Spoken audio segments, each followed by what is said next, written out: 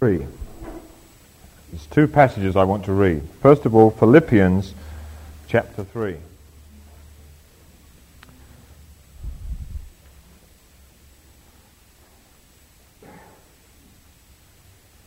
And reading from verse 1.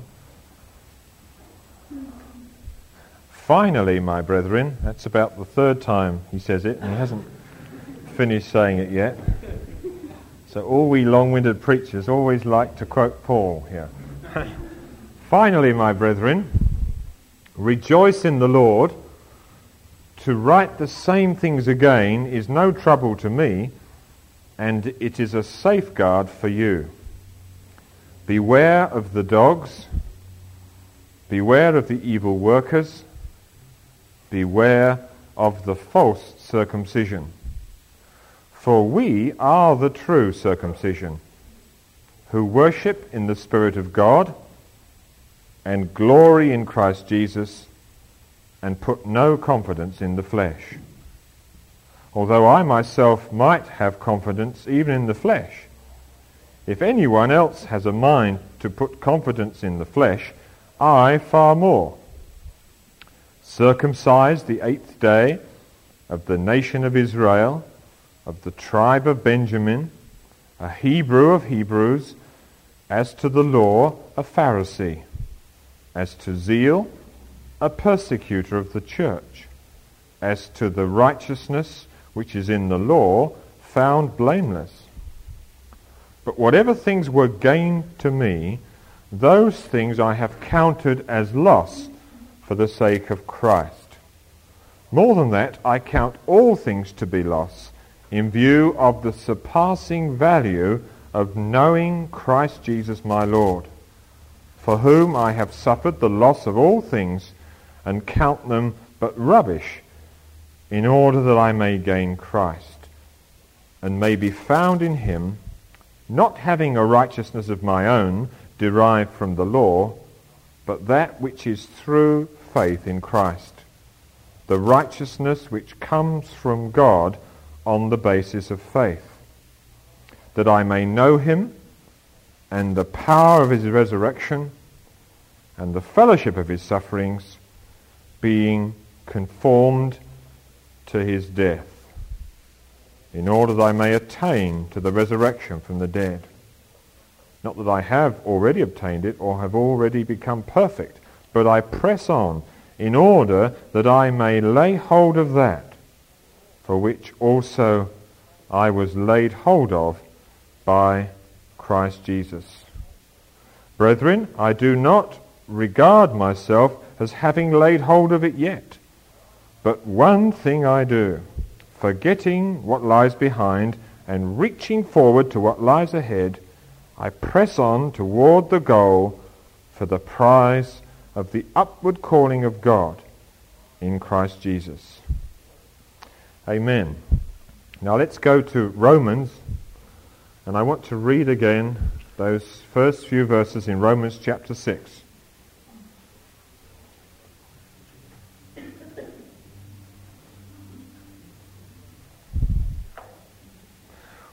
Reading verse 1 again. What shall we say then? Are we to continue in sin that grace may increase? May it never be. How shall we who died to sin still live in it? Or do you not know that all of us who have been baptized into Christ Jesus have been baptized into his death? Therefore we have been buried with him through baptism into death, in order that as Christ was raised from the dead through the glory of the Father, so we too might walk in newness of life. For if we have become united in the likeness of his death, certainly we shall be also his resurrection. Now that may be slightly different to your Bible, and you'll find what I've done is to leave out the words in italics, which are put in by the translators to give what they think is better sense. It's not in the original manuscript. They put them in to get a better flow in English. And I feel particularly here the force of what the Spirit is saying is blurred by inserting these words. It's not in the likeness of his resurrection. That's not what the Bible says. certainly we shall be also his resurrection, which is very different. All right, go on to verse 6 then. Knowing this, that our old self was crucified with him, that our body of sin might be done away with, that we should no longer be slaves to sin. For he who has died is freed from sin. Now if we have died with Christ, we believe that we shall also live with him, knowing that Christ, having been raised from the dead, is never to die again. Death no longer is master over him. For the death that he died to sin, once for all. But the life that he lives to God. Even so, consider yourselves to be dead to sin, but alive to God in Christ Jesus. Amen. Now, last time we were together, that is me and you, and I shared with you, and we were going to consider the power of his resurrection. And I did it in two parts, and the first part, those of you who were here, I dealt with this whole glorious truth in the Bible of heredity. And we saw how in Hebrews that Levi is considered to have been there when Abraham offered tithes to Melchizedek. Right? Do you remember that? If you weren't here, you'll have to get the tape. You won't understand half of what I'm saying tonight. That's one of the blessings of the tape. Now, remember that Levi was the great-grandson of Abraham. He didn't exist, he wasn't yet born, and yet, according to Bible logic, which is very different to human logic, according to Bible logic, it was the same thing as if Levi was offering tithes to Melchizedek. Because his forefather, his ancestor, Abraham, was doing it. Therefore, Levi was in Abraham when he did it. Now, is that clear to you? Well, let it sink in. I've said this a number of times, and I'm saying it again because I want us to get it right into our hearts. So that what Abraham was doing involved his yet unborn great-grandson. Now that's Bible logic. And then the argument goes, that means therefore that Abraham's inferior to Melchizedek, therefore Levi is inferior to Melchizedek. He was involved with him in what he did, although he didn't yet exist. Now, I sometimes use an illustration. I'll just use it tonight to get this home quickly. I want to get on to the power of his resurrection. And that is, supposing your great-grandfather got fed up with the weather and said, I'm going to emigrate to America, right? He went to America, bought a piece of land in Texas, struck oil, and soon he had 30 massive oil wells all over his piece of land. What would that make him? It'd make him rich, and it would make him American. What would that make you? It would make you a rich American. In other words, the actions of this is Bible logic, the actions of our forefathers involve us. And we saw last time we were together that how this in him before the foundation of the world. Just as Levi was in Abraham, yet he didn't exist. He hadn't been born and his parents hadn't even met yet, or his grandparents hadn't even met yet. Yet there he was, according to Bible logic, already in the loins of Abraham, already there, involved with that act of submission to the great priesthood of Melchizedek.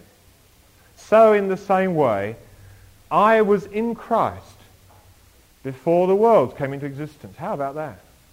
And so are you, if you've been born again. And if you have not yet been born again, well, God's invitation to you is that you can come into this now. In Christ, before the foundation of the world. What a tremendous thing. God so foreknew you, so foreknew me, that He'd already put us in Christ. And that which worked against me in Adam now works for me in Christ. And I find that this new life of Christ brings into me whole new principles of working, which are just as relentless, just as certain as the old principles which worked against me in Adam. Now, how does all this happen? It happens through faith, beloved. It's like a hidden potential which springs into realization the moment we press the button of faith. It sort of goes boom and off we go. We're now in this whole new thing. Now, just as my sin was real under Adam, so my righteousness is real under Christ.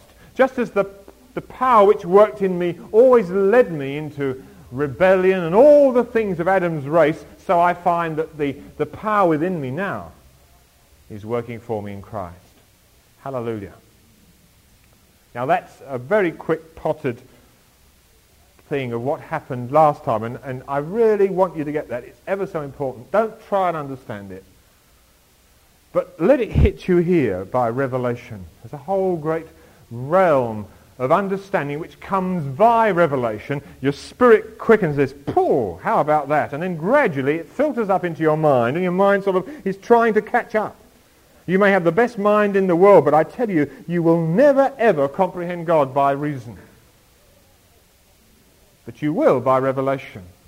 I'm not suggesting that we throw our minds away, but we bring them into submission to the reasonings of God, which are shown to us by the Holy Spirit. And I can know a thing in my spirit long before I can explain it in words. And this is the incredible thing. We had a little servant girl that worked for us for a while in India, and she came from the most appalling background. God did wonders in her life, but she was illiterate. She couldn't read a word. And we tried to teach her, but there was a sort of a blockage. She could not understand how to read. And yet the amazing thing was that when she came alive in God, was what she could understand spiritually. It was quite incredible. And although she could, in many ways you would say she was a very, very dim, simple person, and yet when she came to want to be baptized, I said to her, now Wendy, please explain to me what you understand this baptism is all about. So she sat down and gave me a first-class explanation of what it was all about. She said, well, and she came out with it, and I thought, well, how did she learn that? Because she'd been taught by God and the Spirit. She hadn't got the jargon, praise God, but she got the truth.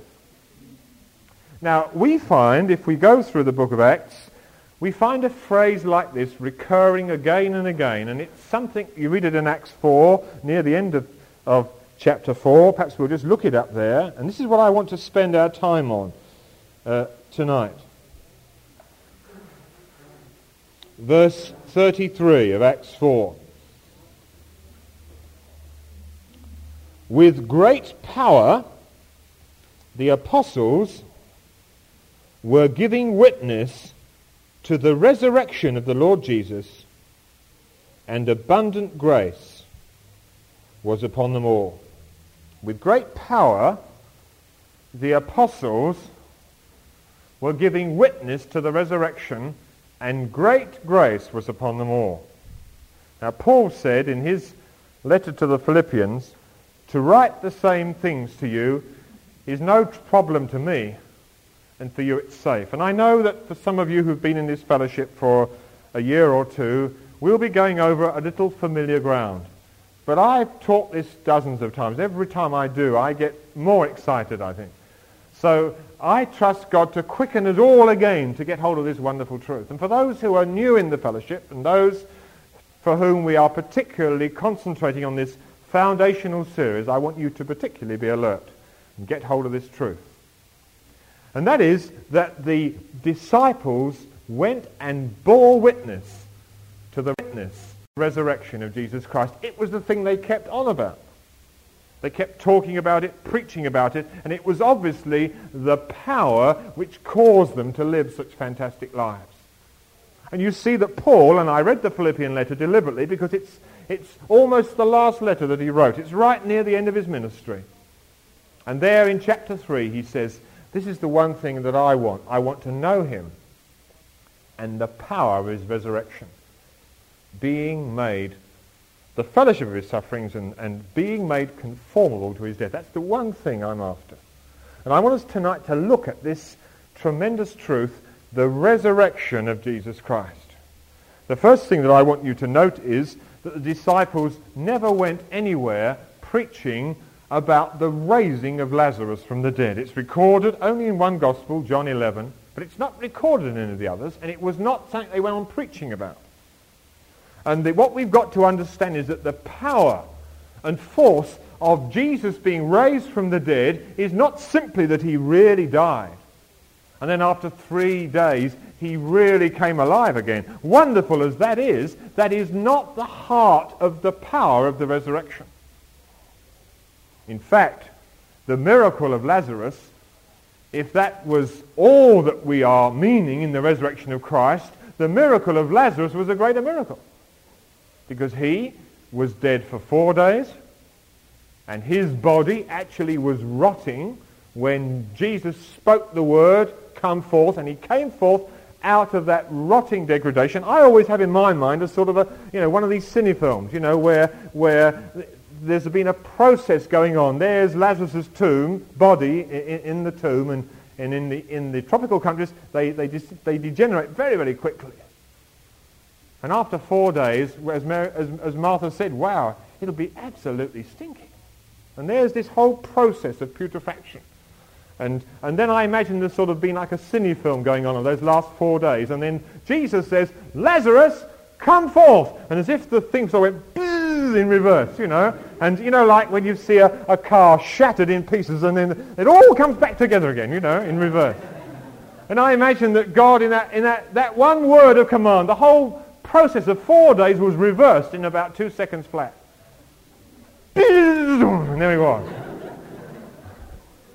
And he came forth. Hallelujah. That's the power of his word. And that's a tremendous truth. It's a tremendous miracle. And if that was all we had to praise God about, it's something, isn't it? Here is Jesus, who's the Lord of death and life. Tremendous. More than any other religion's got. But even this is not the power of his resurrection. And this is what I want us to understand tonight, because let's first of all look at the death and raising again of Lazarus and see it against the death and raising again of Jesus. Now Lazarus, I would imagine, was a fairly ordinary sort of man. I guess he had a genuine love for Jesus and wanted with all his heart to please him. That's very evident as you read the scriptures. But like any other man, I guess he had his weaknesses and his shortcomings. And I guess to live with Lazarus was a problem, just as Martha and Mary found it a bit of a strain at times. It comes out in the honesty of Scripture. I don't know what was wrong with Lazarus. Maybe he was a thoughtless sort of chap who just sat there with his dirty boots on the the chair, or I don't know, or maybe he had a bit of a short temper. Maybe he struggled with impurity. We're not told. But one thing happened was that the day came when Lazarus died. And when Lazarus died, he died bearing Lazarus' sin. And then after 4 days, he was brought to life again.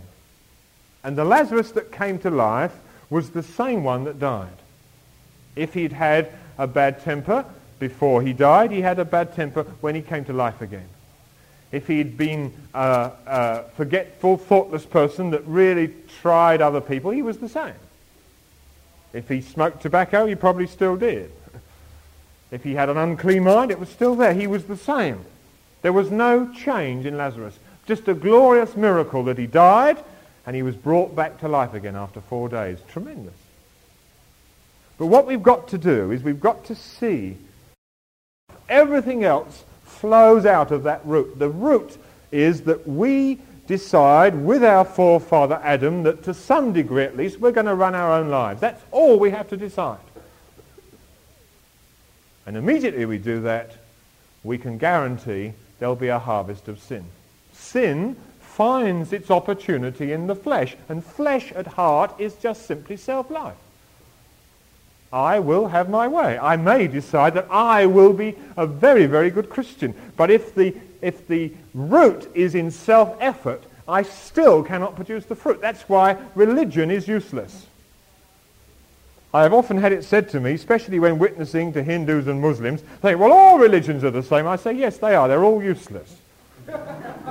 Absolutely, including Christianity.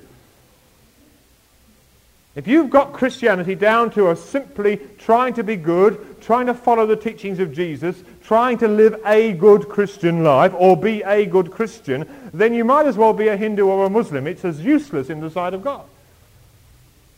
Because what you're saying is that by my own effort and strength, I can produce fruit which is acceptable to God, and God says you can't. It's impossible. What we've got to do is to slay the tree, cut it off at the root, and then start again with a new root which will produce new fruit. So Jesus not only took upon himself the fruit of Adam's race, but he took upon himself the root, which is this thing the Bible calls the sin nature. You'll find this progression through Romans. Up to Romans 5, we're dealing with sins. If you like, the fruit, the plurals there. Once we get to Romans 5, and now we've come into Romans 6 particularly, it now becomes singular, sin. It's almost as if sins become persona. Will praise thee in the midst of my brethren. Already he's sort of through the cross by faith, and he's out the other side to see this vast company of men and women of every tribe and nation who are going to be released from sin, are going to be part of this new race. He can see it even before he's descended into hell, and he's holding on to it by faith. Talk about praising God in difficult circumstances. He was actually praising the Father on the cross, beloved, and he was already laying hold by faith of that which lay the other side of death and resurrection. Oh, wonderful Saviour. And it was like that he died. It says in Hebrews chapter 2 and verse 9 that he tasted death on behalf of every man. You see, although you and I may die physically, and dear Alma, one of our own beloved members, died very recently, but she didn't taste death. Death had lost its sting, because the sting of death is sin. And for her, death was a door of anticipation and of opportunity. You know, many of you visited her. Where was the sting in it? Where was the terror? It was gone. But Jesus, we're told, tasted death on behalf of every man, because he tasted the bitter sting of death, which is sin. And because as he died, he was bearing more sin by millions of times, more than any other man, so the sting was the greater. And so the travail and agony of death for Jesus was infinitely more than any man has ever experienced. Can you enter into this mystery?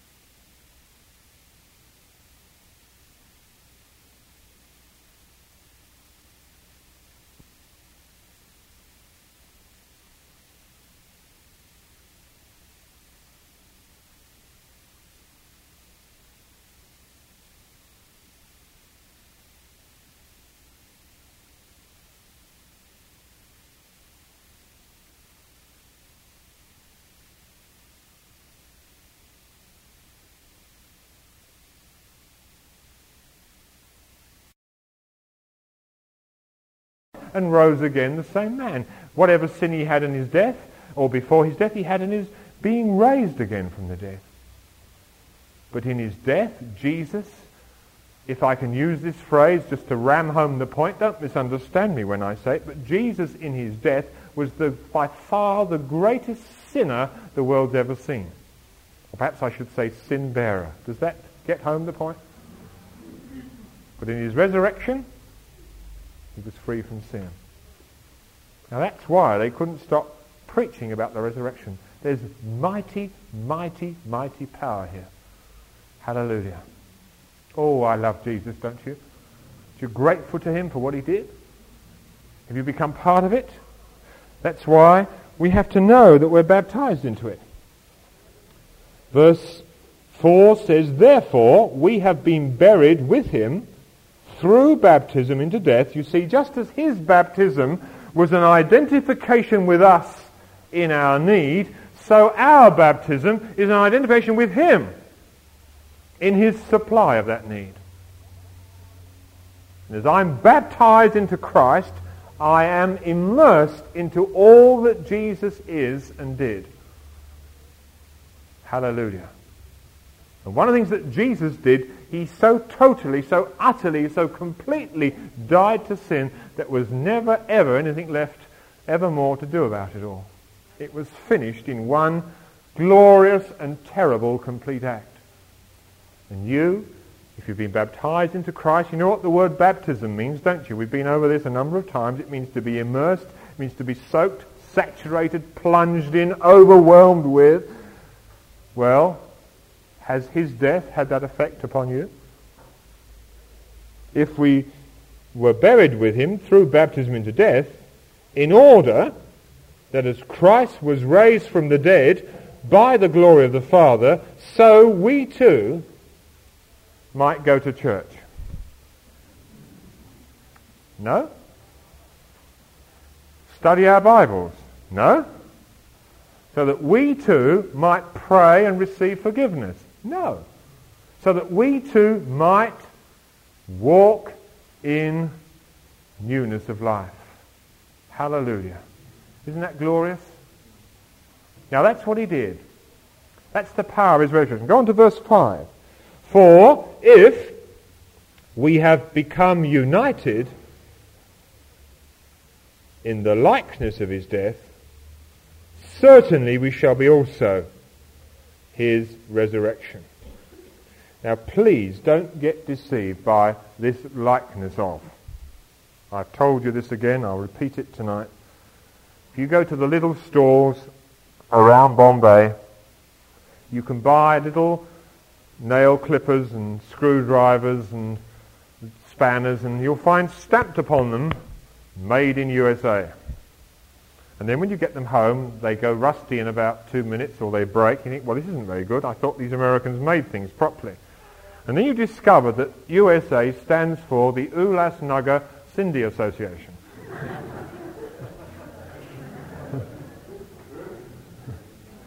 Which is a few little villages out from Bombay where in little huts they make these things, and then they flood the Bombay bazaars with these things. You'll also find another interesting phrase on a lot of things, made as in England.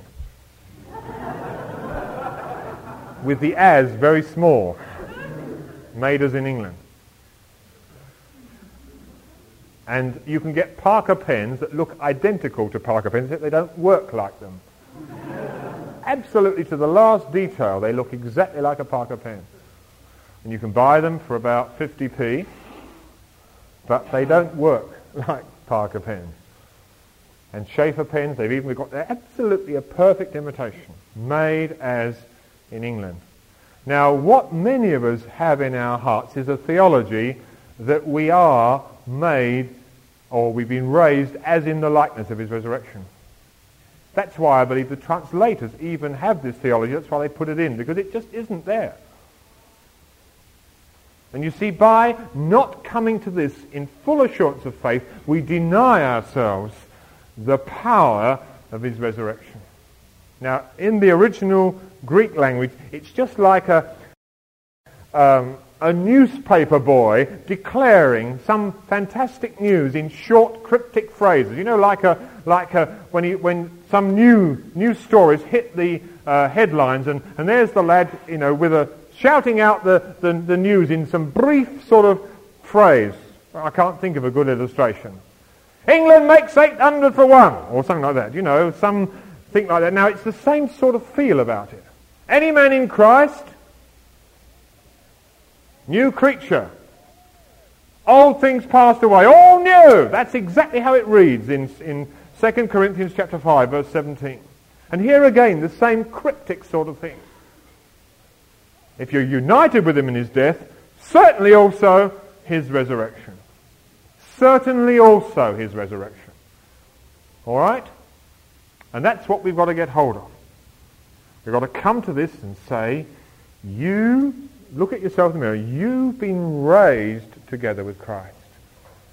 Now Jesus went through all that in order that you might come to fullness of life in him. Why was he made sin?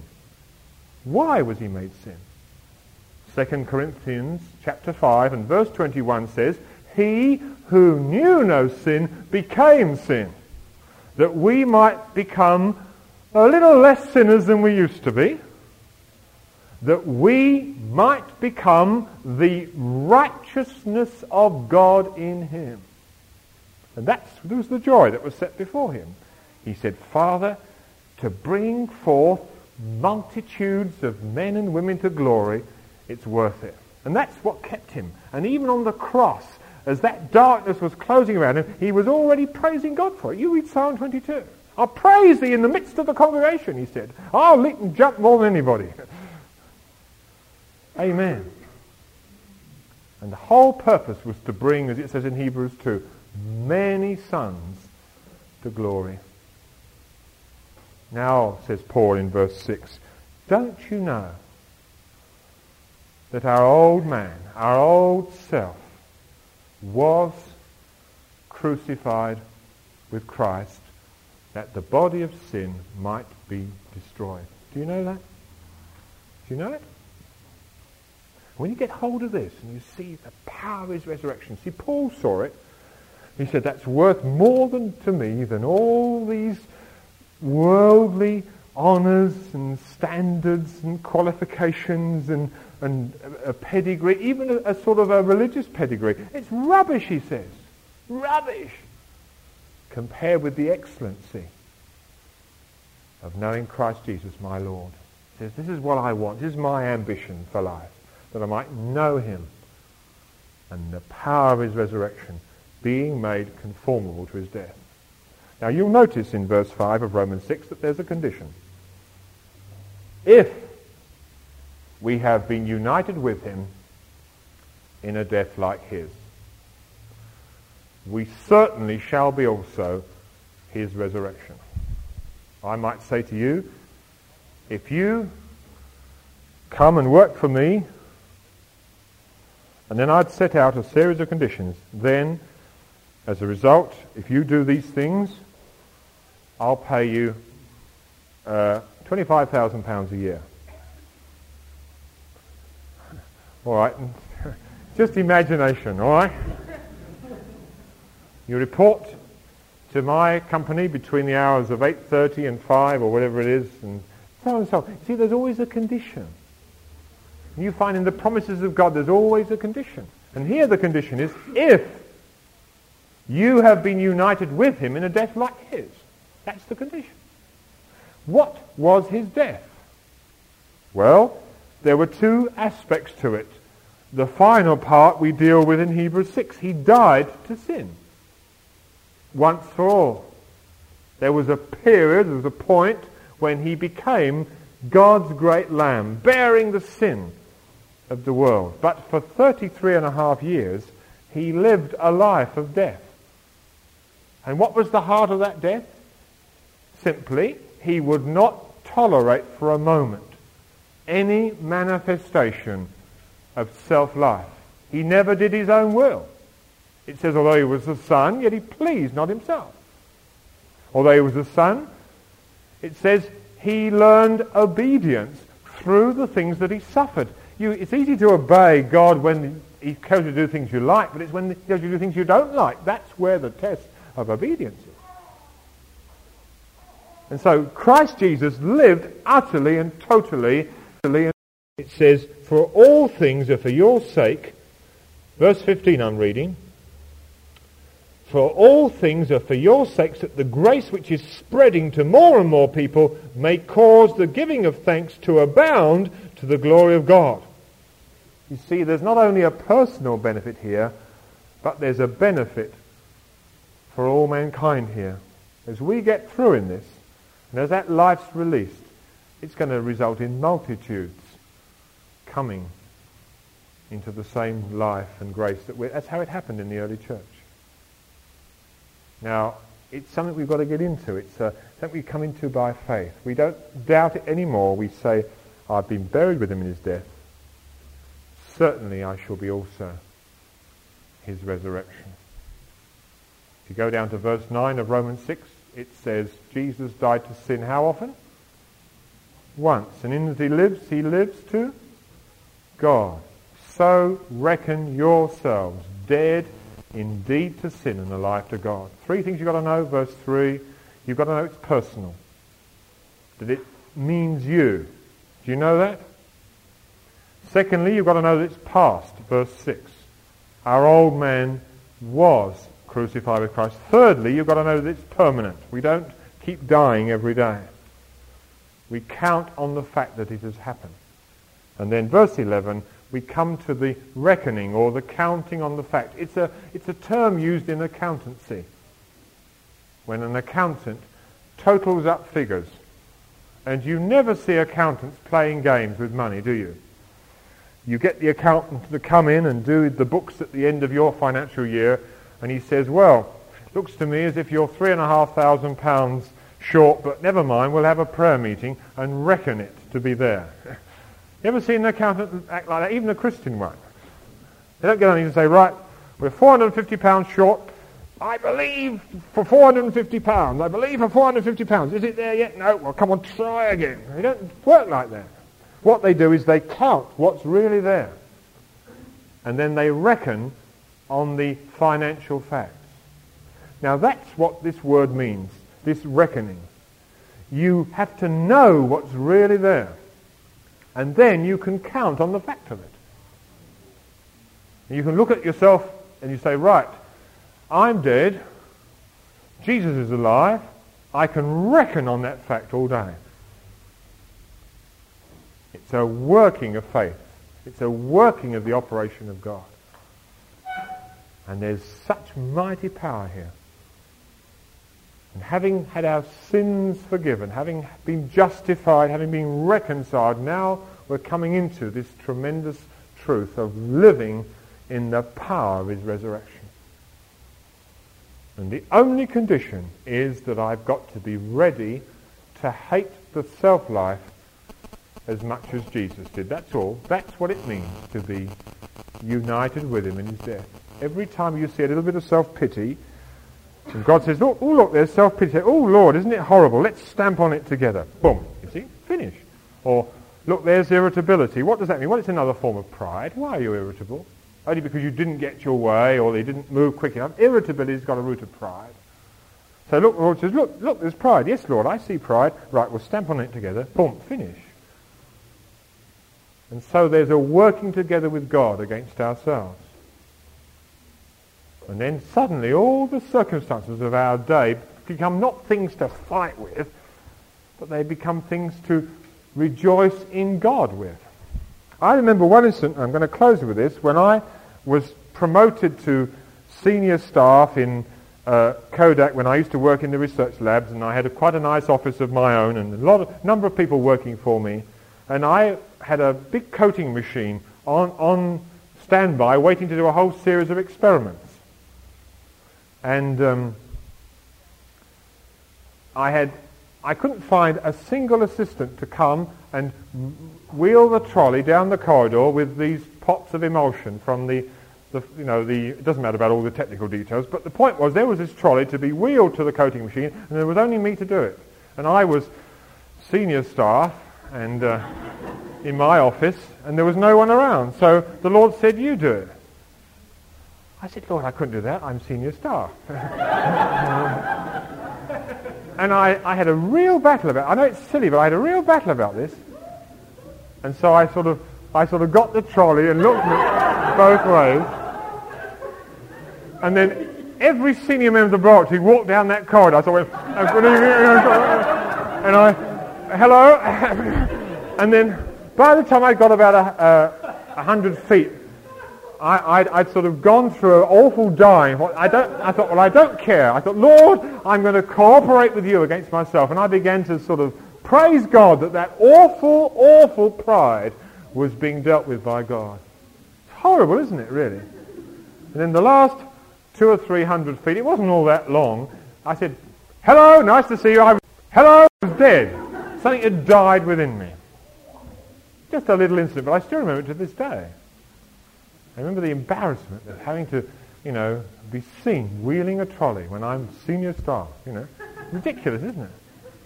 But they're the sort of things, hundreds of them a day possibly, just to deal with all these little roots of self. Couldn't imagine Jesus blushing, pushing a trolley, saying, well, I'm the Son of God, didn't you know? Ridiculous. All right, let's close at that then, shall we? Let's bow before God. Father, oh Father, this is so real. It's so actual and possible. We're not just filling up our notebooks with notes. We're not just simply tickling our ears with knowledge. But Lord, these are the things of life and of your eternal kingdom.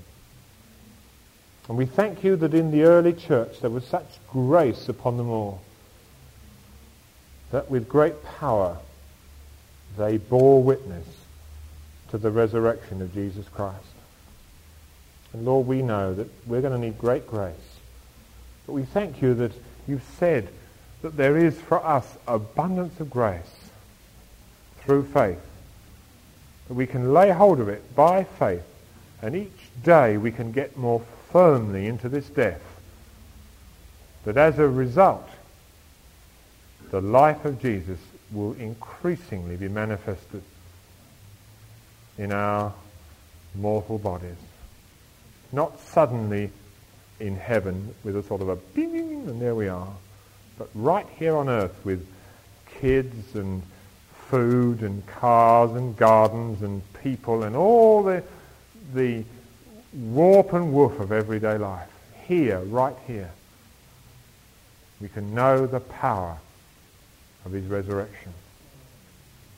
And Lord, we thank you that Jesus is alive. We thank you that it's proved for us the power that there is in God. That you could lift Jesus out of a terrible death into this glorious life.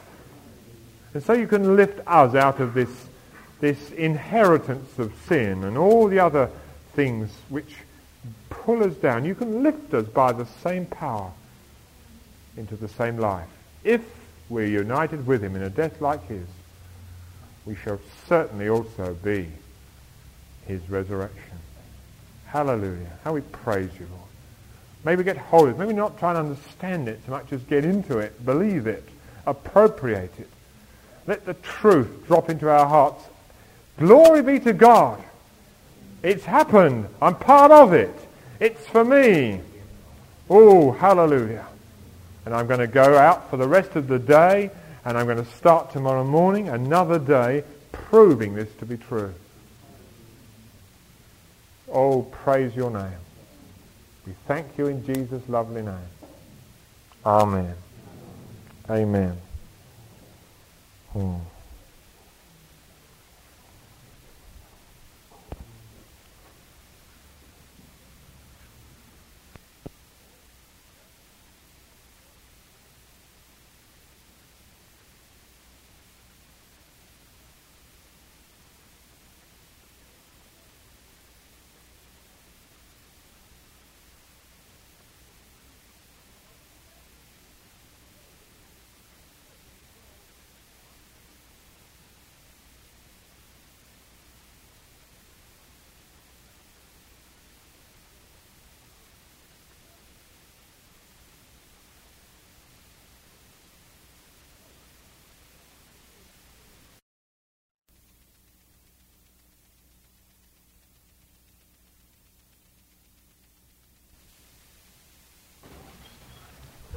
All right? You got it? Romans chapter 6, verse 12. Last week we were looking at the power of the resurrection, and we saw, and I attempted to convey something of the terror and the wonder of the death which Jesus died. And then after that we saw the wonder of his resurrection, that when he came up out of death, he went into the very depths of death, and when he came up out of death, all the sting of death had completely left him, and he was risen gloriously in the fullness of his resurrection life. Do you remember? All right, so we go on to verse 12 now, because that's what the therefore is there for. Therefore, do not let sin reign in your mortal body, that you should obey its lusts. And do not go on presenting the members of your body to sin as instruments of unrighteousness, but present yourselves to God as those alive from the dead, and your members as instruments of righteousness to God. For sin shall not be master over you, for you are not under law, but under grace. What then? Shall we sin? And the Greek here means even once. Shall we sin even once? Is it all right then to be a Christian who doesn't sin as much now as he used to before he was converted? That's the question we're asking here. Shall we sin even once because we're not under law but under grace? May it never be, or God forbid. Do you not know that when you present yourselves to someone as slaves for obedience, you are slaves of the one whom you obey, either of sin, resulting in death, or of obedience, resulting in righteousness?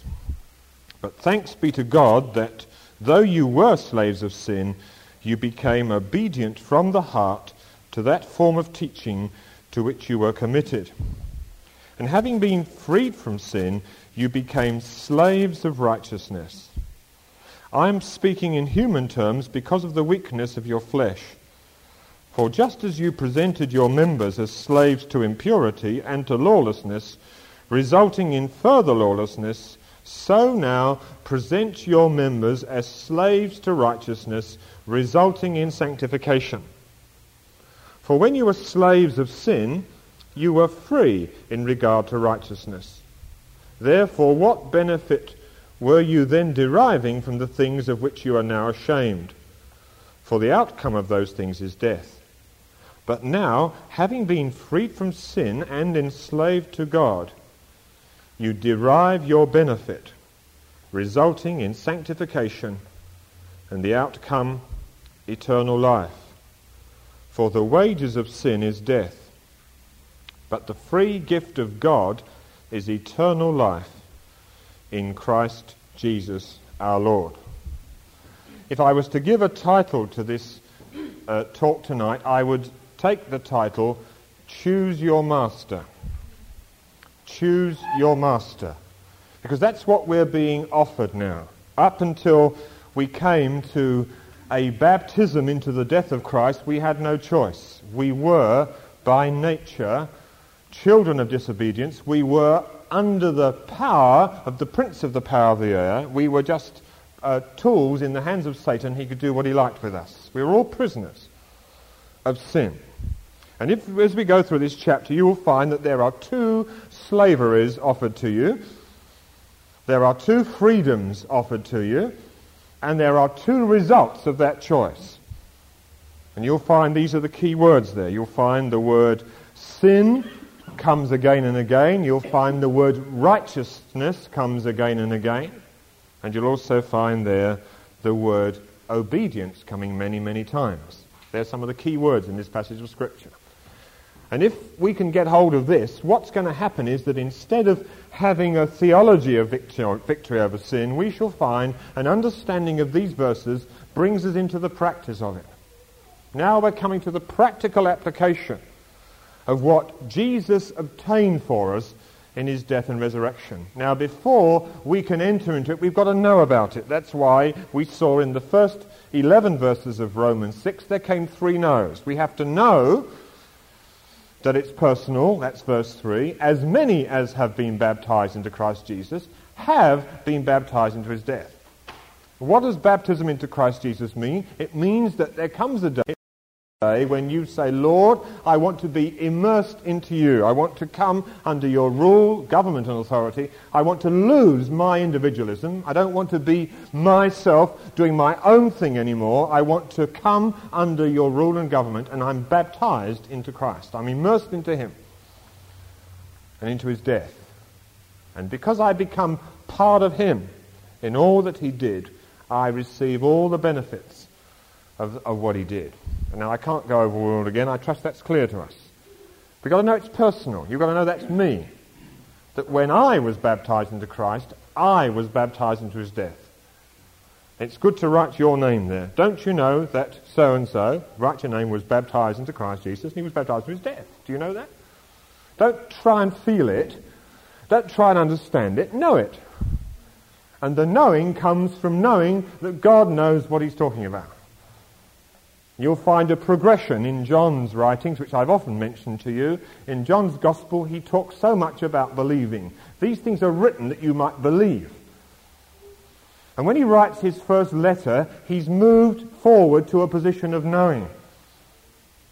He says, these things are written to those that believe, that you might know that you have eternal life. And you might know the quality and dimensions and wonders of this eternal life. It's the same life which Jesus had. It's the same life which he manifested when he was on earth. And that's the life which God has given us through the new birth. There's no difference in quality at all. Amen. We've got to know that. And John gets so confident that he even talks in his first letter of knowing that he knows. I know me know, I once remember a Yorkshireman saying. I know me know. We've got to know that we know. It's got to become so certain that it's me that God has included when he said, you have been baptized into Christ's death. Verse 6, you've got to know that your old man was crucified with Christ. That is that old nature, that old you that you hate and God hates. That nasty self that you've had problems with all your life and God finds utterly disgusting. And as you are made alive in the Spirit, you find it equally disgusting. And God says, right, don't worry, son, I've crucified it with Christ. It's finished. And here's a new you who's born after the line and lineage of Jesus. You've got a new heredity in Christ. And nothing that can stalk you from your past. The fact that your grandmother was a spiritist medium, and that Aunt Mary used to read the teacup leaves, and all these things which could haunt you in your former life, now they're cut off in the cross in Christ Jesus. All that you've inherited, all that's been laid upon you in your early years because perhaps you had a terrible upbringing, your father didn't treat you right and your mother filled you with fears and you went through awful experiences in that boarding school, whatever it was that shaped you into you, that's also been put to death in Christ. It's part of the old man. And then finally, whatever you did in your own stupidity, and you mustn't blame the devil for what you did. That's a common mistake. Oh, I'm what I'm because... You know, it was because of what you did. I certainly filled my mind with filth. I opened myself to uncleanness. It was nothing that I inherited.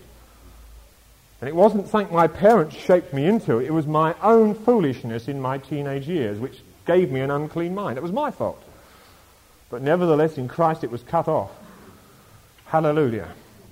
And then thirdly, in verse 9, you've got to know that it's past. It's personal. I'm sorry, in verse 6 it's past, and verse 9 it's permanent. That's the other word. It's happened once for all. How many times did Jesus die to sin? Once. You don't die to sin every church holiday, and then by Monday week you're back in it again. No, it's not like that. It's once for all. Jesus died to sin once, and in that he lives to God. He says, now so reckon yourselves dead indeed to sin and alive to God. Now that's the preliminaries to this passage which we're now looking at. Therefore, because of this, don't let sin reign in your mortal body. Let's have if I had a blackboard or one of these overhead projectors, I like to put some diagrams on the board. But if you can just imagine in your mind, I want you to get a picture here, and at the top I'd draw a crown, and I'd write across the top, King Sin. See, there's two rulers, which Romans 5 and 6 talk about. The first ruler is King Sin. Let not sin reign, it says, in your mortal body. So there's King Sin, like a great powerful ruler, and let's imagine that he's got a little state, and he's got control of that state because he's put in charge a kind of vassal king, a puppet king who's doing what he wants. And so while that puppet king is in charge of that state, the great king of the empire can make the people of that state do exactly what he wants. Have you got the picture? Well, that's how we were when we were in our natural selves. There's King Sin, and in chapter 6 of Romans, sin becomes almost personified. Because the old man is dead, don't make the mistake of thinking that sin is dead. Sin is not dead. Sin is a force and a power in the world which Jesus certainly had to contend with. Although he never had an old man, he certainly, we're told in Hebrews 12, he strived against sin to the sweating of blood. And we're exhorted to have the same attitude to sin. Sin's almost like a person, a great mighty force that's seeking to bring you into captivity. And the picture we have here is King Sin ruling. The old man is like the vassal king who just has to do what he's told, and the members of our body are like citizens of this vassal kingdom. They have to do exactly what they're told. King Sin can run the whole thing his way while the old man is on the throne. All right? But a day comes when that old man is put to death. Well, imagine that there's a coup and he's killed, and all the people jump around in the streets and say, "We're free, we're free!" But there's a great big terrifying emperor who's coming with a mighty army to come and take back his possession. So what do? They look for another mighty ruler who's even stronger than the King Sin, and they say, "We'll put ourselves under your authority instead." And immediately they do that, they're safe. You see, what we've got to understand is this, that we can never, ever live a life of self-existent freedom. It's impossible. Mankind, by nature, is a dependent being. Someone must rule over us. And as we were born naturally into the world, and as we were just ordinary citizens of this world, we were living like everybody else in the world. Ephesians chapter 2 tells us we were all, at one time, children of the devil. We were under the rule of Satan. King Sin ruled over us, and through the old man, we find ourselves doing things which we really can't help ourselves. At school, we're pressurized to do what everybody else is doing. At work, we're pushed along by the way everybody else is going. We're not strong enough, even if we want to be different, want to be better. How many times do people in the world say, "Oh, I'm sure there's more to life than this," and yet we're still carried along in the same way, unable to resist the tide of the power of the prince of the air, which is really the way of the world. We're just prisoners of sin. And we can want to be different, but we have no power at all to change. And that's how we all once were. Now, what the cross did, when we came to Christ and said, "Lord, I believe in you," our tongues are want to be used for. Or, to come to the mind with its unclean thinking, again, I think unbelief is a great thing in the mind. That's where so many of our problems start. We will not think the way God's Word commands us to think. We just don't do it. And we say, "Oh no, that can't happen to me. I can't really believe God's forgiven me." Well, that's unbelief. And you go on thinking it, and God says, that's a lie. Even tonight, some of you say, "Well, I don't feel forgiven." Well, who cares what you feel?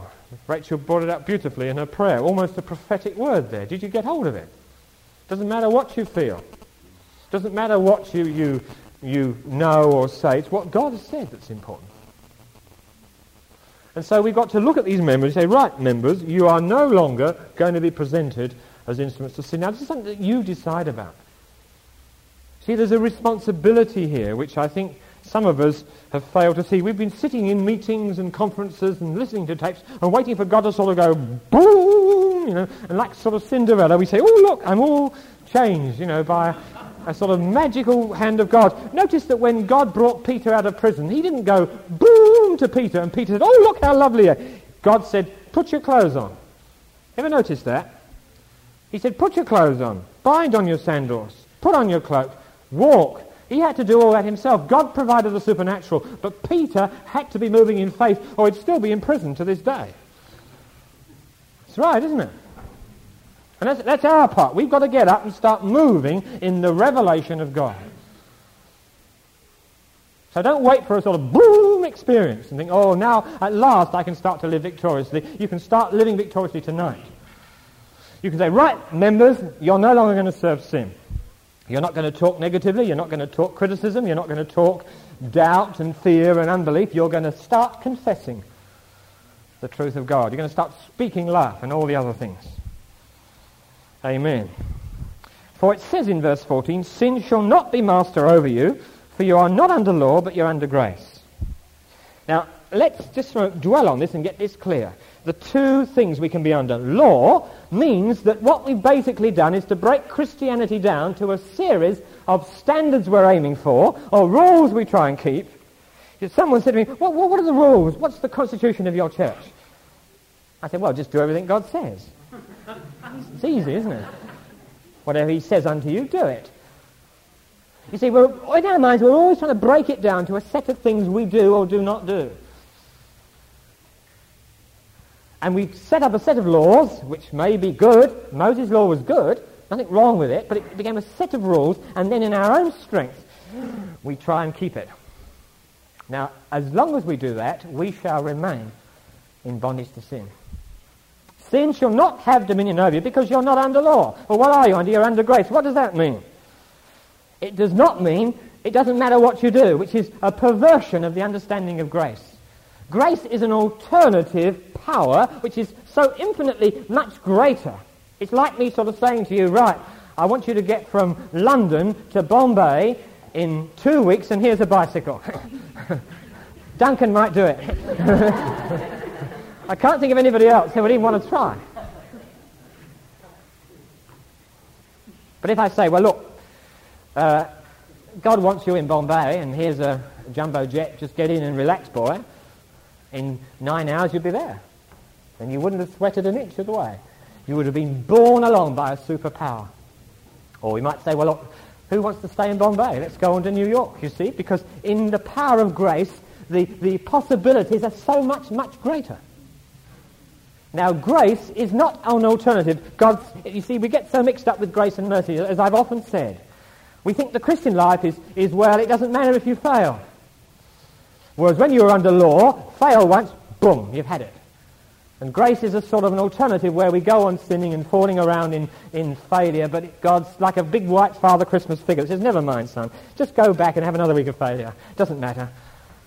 And that is not grace. Grace is divine power, is to enable us to fly in the Spirit, to rise up above all those pressures and circumstances which before used to destroy us, even when we were trying our best. While you're under law, you'll fail, because if you're under law, you must of necessity be seeking to do it in your own strength. But the moment we grasp the abundance of grace which God lavishes upon us, how? What's the one thing required for the abundance of grace? Good, well done. Romans 5:17, it's faith. That's the thing. We say, Lord, I believe that it's Monday morning, there's 2, 3 loads of washing, the kids are all in, I can't, Lord, I believe I can come through the day with victory. And say, Lord, I believe in you for the abundance of grace to do it. Now that's divine power, granting to you all the things necessary for living. That's what Peter said, for living and godliness. See how practical it all is. We're not under law, we're under grace. We're not any longer trying to sort of find a standard which we perhaps with a bit of effort can reach to and then trying to reach it. That's all gone. We're now presented with Jesus Christ as our goal. To live and to think and to walk the way he lived, thought and walked. And there's a mighty power released in the cross to carry us there. Praise God. Now, it's a process. And this is where I fell down, because I would get up and try and I'd fall and say, oh, it doesn't work. You ever said that?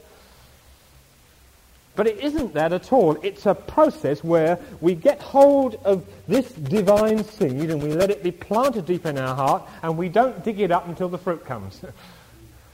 That's what we do. You know, we say, oh, that was a tremendous word that Dave ministered this morning. You see, and it's gone into our hearts, but tomorrow morning we'll be digging up and saying, let's see whether there's anything coming up. Oh, no, nothing started yet. It was a dead seed, but it wasn't.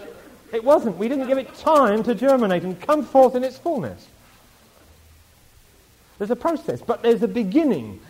So there is a crisis. Do you understand me? There has to be a day when that seed goes into your heart as a living word, as an implanted word, and germination begins. And eventually you're going to see the harvest. That's why you've got to hold on. Now, we're not under law. We're under grace. Therefore, sin shall not reign over you. Do you believe it? Do you believe it? Otherwise, you better tear your Bible up. And I don't care how irritable you are, or how unclean you are, or how defeated, how lazy you are. Whatever's wrong, sin shall not have dominion over you. Get hold of it. Let it be an implanted word in you tonight, and then believe God for the harvest. All right?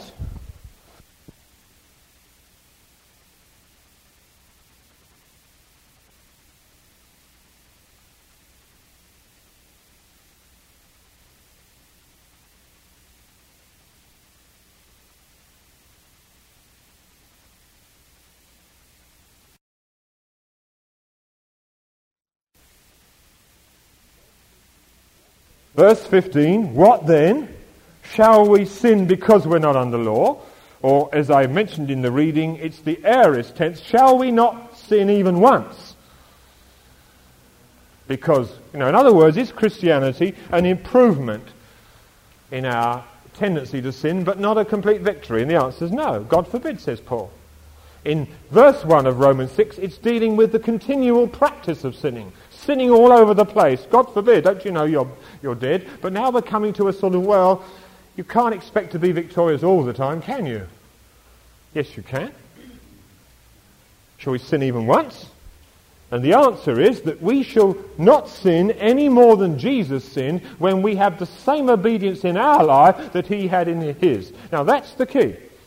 We immediately now come on to obedience. We're not here to live lives of our own. Oh, I think I'll go here and I'll do that. And we're still basically self-governing. We just make up our own mind to do what we like and come rushing to the fellowship when we feel a bit down. No, you can't live like that. You've got to live every minute under the obedience of God. That's how Jesus lived. And that's why he could live his whole life without sin.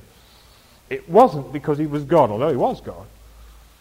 It was because, as a true man, he lived by the power and by the resources which have become available to us through the cross. That is, the ability to receive abundance of grace through a continual obedience to his Father's will. That's why as we move on now, you'll find the word obedience coming as a key word. Let's read on. Verse 16, do you not know that when you present yourselves to someone as slaves for obedience, you are slaves of the one whom you obey, either of sin resulting in death or of obedience resulting in righteousness? You can choose now who you're going to obey. You're going to obey sin. Sin will come along and say, come on dear, it's been a bit boring. The last two meetings were a bit flat. Why don't you let's go out and do something different this week? Or just in a lovely, tempting way. You'll say, come on, let's do our own thing. And once we do that, sin finds its opportunity, and down we go. Jesus said, he that commits sin is the slave of sin. And this is saying the same thing. You, and notice, I don't like the word in the King James which talks about yielding your members as if there is sort of sin coming in and saying, I've got you, and you say, oh, I can't stop him getting hold of me. You see, that's not true. The word here is of presenting yourselves. There's a point where you can choose to whom you are going to give yourselves. And we can decide, I'm going to yield myself as an instrument of irritability. And I know I shouldn't be doing it, but I'm doing it. I think, well, I'm going to enjoy a bit of bad temper this morning. That's one of my weaknesses. I just feel out of sorts, and everybody's going to feel it. But I don't have to do it, not really. Although I can kid myself that my grandfather and my father were like it, so I can't help it. But it's not true, not really, not deep down. Although it's become a deep, deep habit.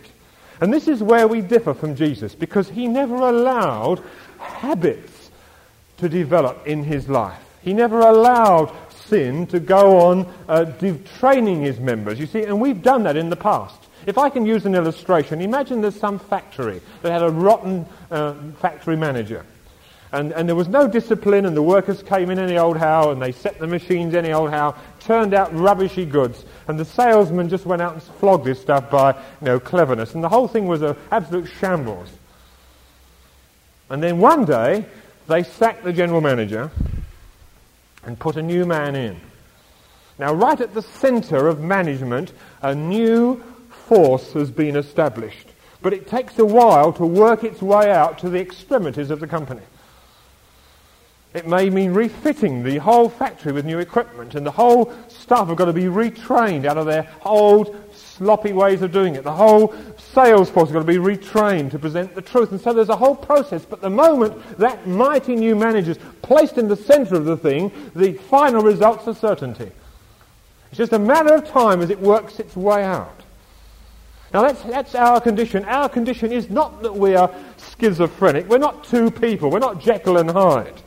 1 minute I'm all lovely, and the next minute I'm all, like the devil himself. It's not that. We're not Jekyll and Hyde. We haven't got an old nature and a new nature fighting like a black and white dog inside us. That's just not true.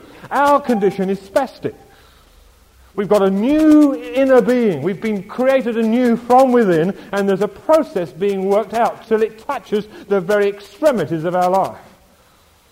Till all our members are brought under the continuous total rule of the living Christ. Now that's a process. But there's a crisis. The crisis is the moment the manager takes over. And the degree to which we cooperate affects the speed in which the transformation takes place. Do you understand that? And so we can choose. We can say, right, we're going to have a new manager.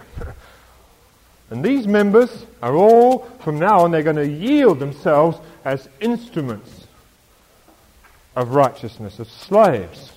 And we're going to do exactly what God wants. Let's read on. Verse 17. Verse 16 is the choice. Who are you going to obey? Verse 17, but thanks be to God that though you were slaves of sin, you became obedient from the heart to that form of teaching to which you were committed. So here's the key to it. The key to it is we become obedient from the heart to the teaching that we've received. And how much teaching we've had, haven't we? And how God is so patient to say it again and again and again and again. And we really, if you think about it, we're always going around the same things. Because we're not in it. We're not in it. But if we obey that from the heart, that form of teaching to which we were committed, we're committed, and I'm going to obey this. Right, I'm going to make sure my tongue serves God. That's a good start, isn't it? And every time it doesn't, you get up again and say, right, okay, that was a slip, but you're going to do it. See, this is where we must not fall down, because there's a momentary slip. We don't give up the idea. Having been freed from sin as a result of obeying the teaching from the heart to which we were committed, having become freed from sin, you became slaves of righteousness. You become prisoners of righteousness. Do you want to be a prisoner of righteousness? Do you? That's what you've got to decide. Do I want no longer to have my own will and to do my own thing? Even just twice a week will be enough to destroy any possibility of you being a slave of righteousness. It's a continuous obedience to God. You can't do it when you like, how you like. It has to be complete. You've got to choose whom you're going to obey, one or the other. Now I'm speaking, he says, in human terms, because of the weakness of your flesh. Have you often thought, well, how do we get into this victory life? how do we walk in the Spirit? And I thought, there must be a very spiritual answer to this, and I've pondered and read and thought, and the answer's absurdly simple. And the answer's here in verse 19. Here it is. Just as you presented your members as slaves to impurity and lawlessness, resulting in further lawlessness, so now present your members as slaves to righteousness. Well, what does it mean? Well, you started, for example, if you have a problem with lying, how did you start lying? The day came when you told a lie. Then you told another one. And then you told another one. And you got a better and better liar. And the more you lied, the more you learned how to lie. And so it was a process which led you into expertise in lying. It wasn't just one act which forever made you a perfect liar. It wasn't one act which brought you into bondage to lying. It was continually yielding yourself with increasing commitment to the whole process of lying. And if you think about anything to which you're in bondage, it could be self-pity. How did you become in bondage to self-pity? You started to give in to thoughts of, oh, poor little me. God or people or whatever hadn't treated me the same as they treat others, and it was just a thought, and you gave place to the thought, then it became bigger, and it was like a sort of a whole infestation of weeds which gradually took over the whole of your garden until it choked the life out of everything good that was growing there. It was a process. And as you gave into this, it says here, as you gave into sin and to lawlessness, it produced further increase in lawlessness. It was a process, and it's been going on in some of our lives for decades. And what we have to do now is reverse that process and say, right, from now on, we're changing gear. If I was going in reverse, I'm now going forward. There's going to be a turnaround in my attitude to these things. Now, that's a decision. You can be going along a road towards, say, you're going along the M1 towards Leeds, and you can decide, no, I'm going to go to London instead. Well, then you turn round at the next exit. Christ. Doesn't matter how deep the habit is. Doesn't matter how long we've thought wrong and acted wrong. Doesn't matter how long our members have been instruments of sin. As we hand them over to God, God can make them into instruments of righteousness. Now, you've got to decide that tonight. Whose master you're going to, whose slave you're going to be. You're going to choose your master. And having chosen, that's got to be now worked out by a daily continuing in that choice. It's not a momentary sort of crisis and boom, but it's a turning round and a steadily walking on in this way. And as we walk on in it, we'll find increasingly this glorious freedom becomes our experience. Let's just pray for a moment, shall we?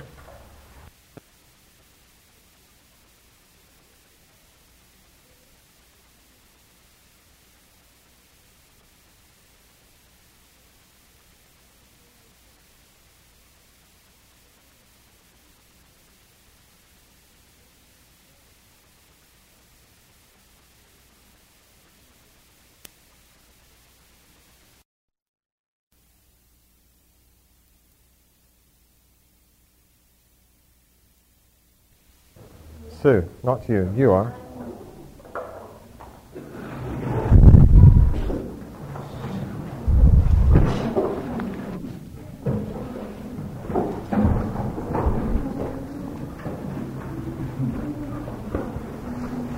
Romans chapter 7 and verse 1. Or do you not know, brethren, for I'm speaking to those who know the law, that the law has jurisdiction over a person as long as he lives. For the married woman is bound by law to her husband while he is living. But if her husband dies, she is released from the law concerning the husband. So then, if, while her husband is living, she is joined to another man, she shall be called an adulteress. But if her husband dies, she is freed from the law, so that she is not an adulteress, though she is joined to another man.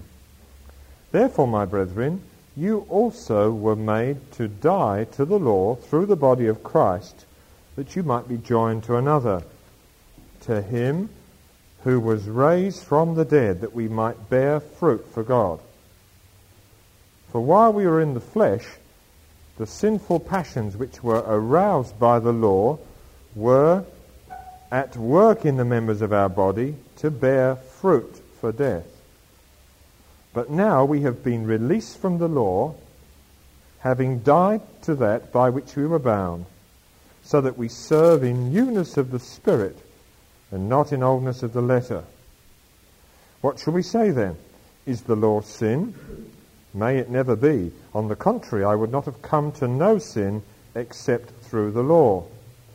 For I would not have known about coveting if the law had not said, you shall not covet. But sin, taking opportunity through the commandment, produced in me coveting of every kind. For apart from the law, sin is dead. And I was once alive apart from the law, but when the commandment came, sin became alive and I died. And this commandment, which was to result in life, proved to result in death for me. For sin, taking opportunity through the commandment, deceived me, and through it killed me. So then, the law is holy, and the commandment is holy, and righteous, and good. Therefore, did that which was good become a cause of death for me? May it never be. Rather, it was sin, in order that it might be shown to be sin by affecting my death through that which is good, that through the commandment, sin might become utterly sinful. For we know that the law is spiritual, but I am of flesh, sold into bondage to sin. For that which I'm doing, I do not understand, for I am not practicing what I would like to do, but I'm doing the very thing I hate. But if I do the very thing I do not wish to do, I agree with the law, confessing that it is good. So now, no longer am I the one doing it, but sin which indwells me. For I know that nothing good dwells in me, that is, in my flesh. For the wishing is present in me, but the doing of the good is not. For the good that I wish I do not do, but I practice the very evil that I do not wish. But if I'm doing the very thing I do not wish, if I am no longer the one doing it, but if I'm doing the very thing I do not wish, I am no longer the one doing it, but sin which dwells in me. I find then the principle that evil is present in me, the one who wishes to do good. For I joyfully concur with the law of God in the inner man, but I see a different law in the members of my body, waging war against the law of my mind, and making me a prisoner of the law of sin which is in my members. Wretched man that I am, who will set me free from the body of this death? Thanks be to God through Jesus Christ our Lord. So then, on the one hand, I myself, with my mind, am serving the law of God, but on the other, with my flesh, the law of sin. I hope you understood all that. And I think it was Martin Lloyd-Jones who took about 4.5 years to go through this one chapter. So in one night, we're obviously only going to touch on a few things. But just remember where we have been over the last few weeks, because I believe probably Romans 7 is the chapter which most earnest Christians can identify with. The good that I want to do, I don't do. And the evil that I don't want to do, that I do. Oh, wretched man that I am. Now, amen? Now, and I want us just to look at this and begin to understand why it is and where we go from here. Now, up to now, we've looked at a few things. I just want to remind you very quickly, because we have basically 3 enemies that we have to understand. If the whole purpose of this thrust now is that we might come through to victorious living, to really live in the power of his resurrection.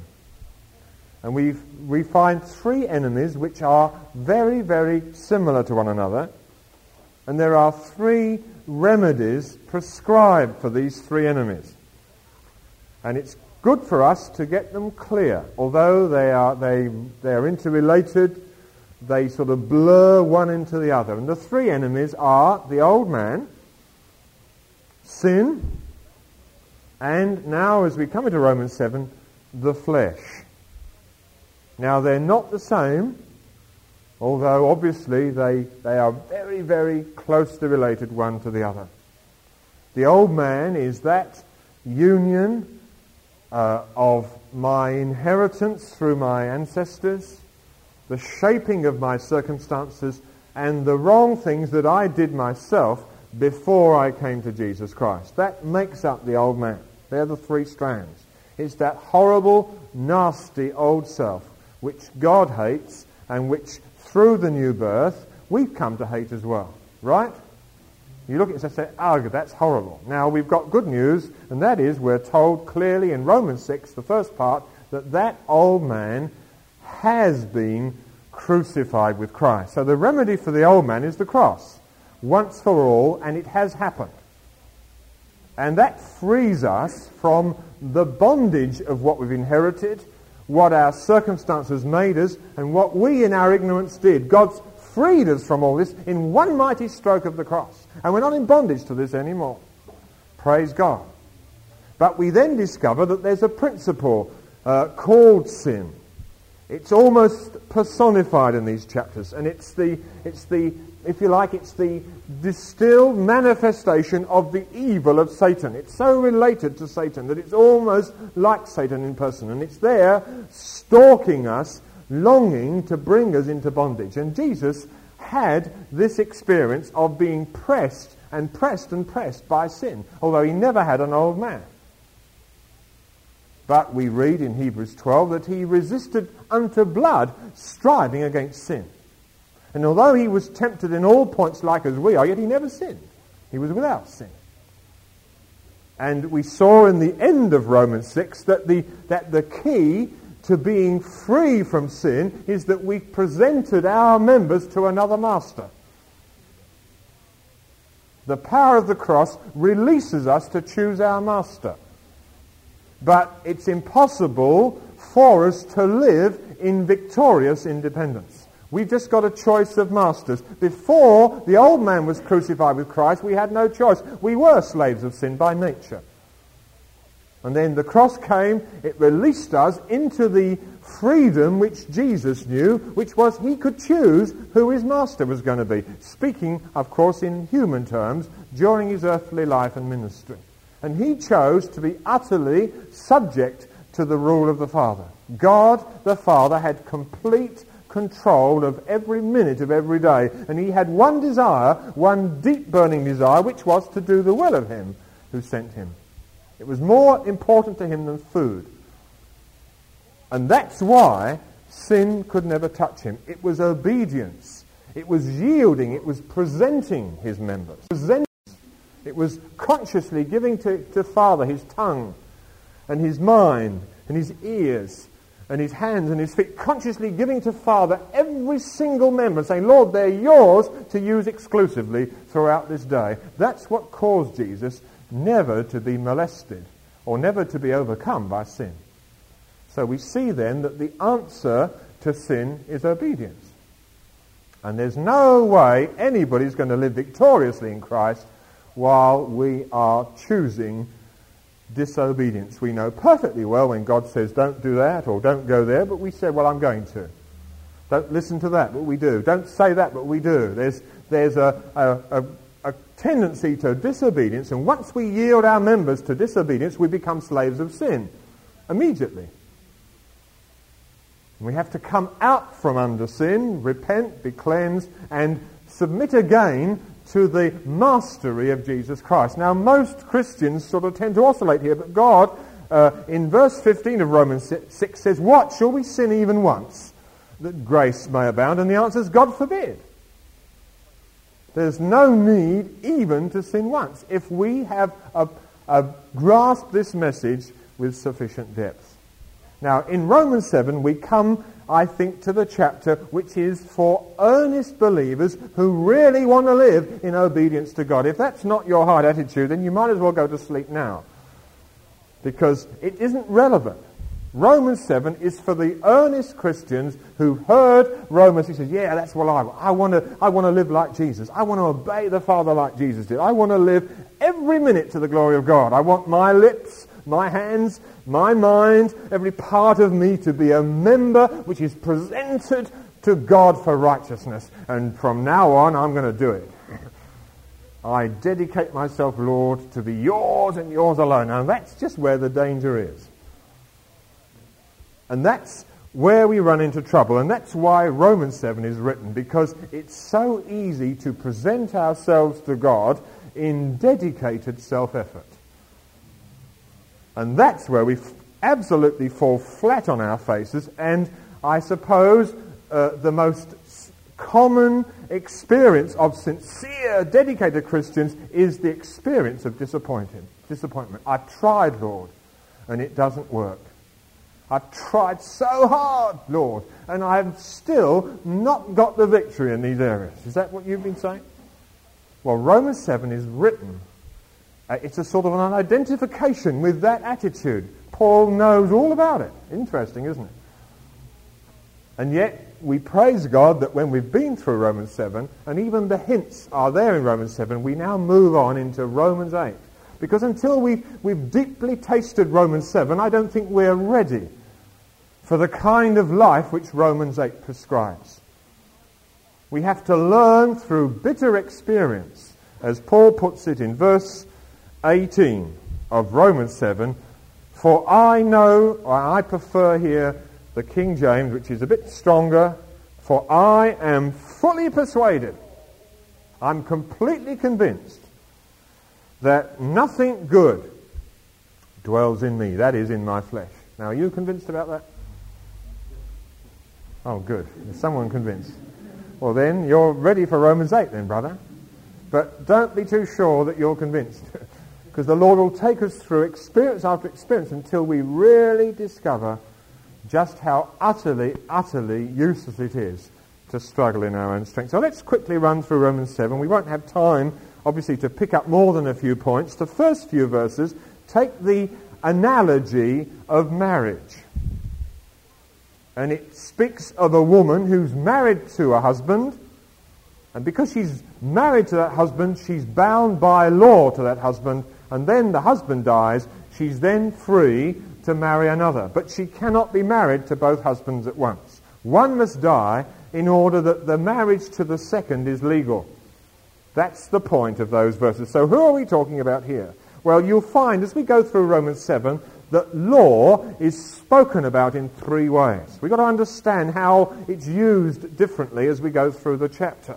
Number one is law in the sense of a principle of law. Like somebody may say, I believe in law and order. And what they mean is, I believe that it's right for a government to set out a lot of rules and regulations and for people to be made to keep those rules and regulations. That's the only way, they'll say, to run society. Not everybody will agree with them, but that's how some people look and believe. I believe in the principle of rules and regulations and of being required to keep them. That's the way the word law is used with a capital L. All right? The second way it's used is about the rules themselves.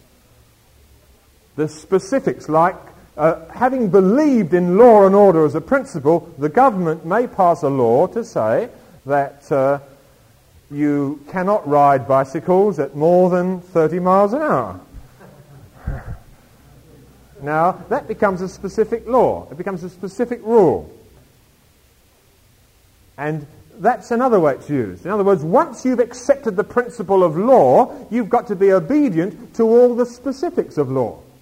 You can't say, I believe in law and order, that is, nobody should come into my house and steal. But when you find a yellow parking line, you think, oh, I'm going to ignore that, you see, because that's a contradiction. You either fulfill the law in totality, because the Bible says if you break the law in one point, you're guilty of everything.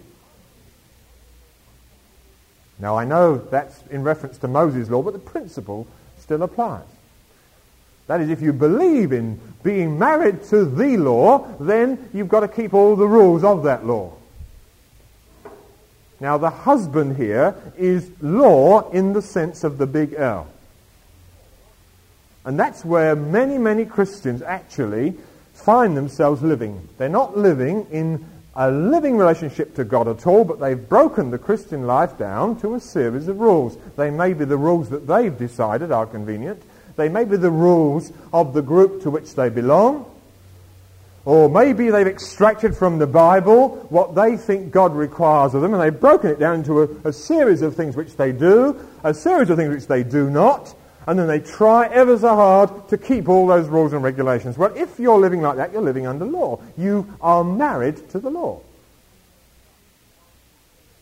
Now, you may say, right, and there may, you see, the Moses law was good and holy, and it was ever so good, but it has one tremendous weakness, and that is we're left to obey it in our own strength, and that's why it doesn't work.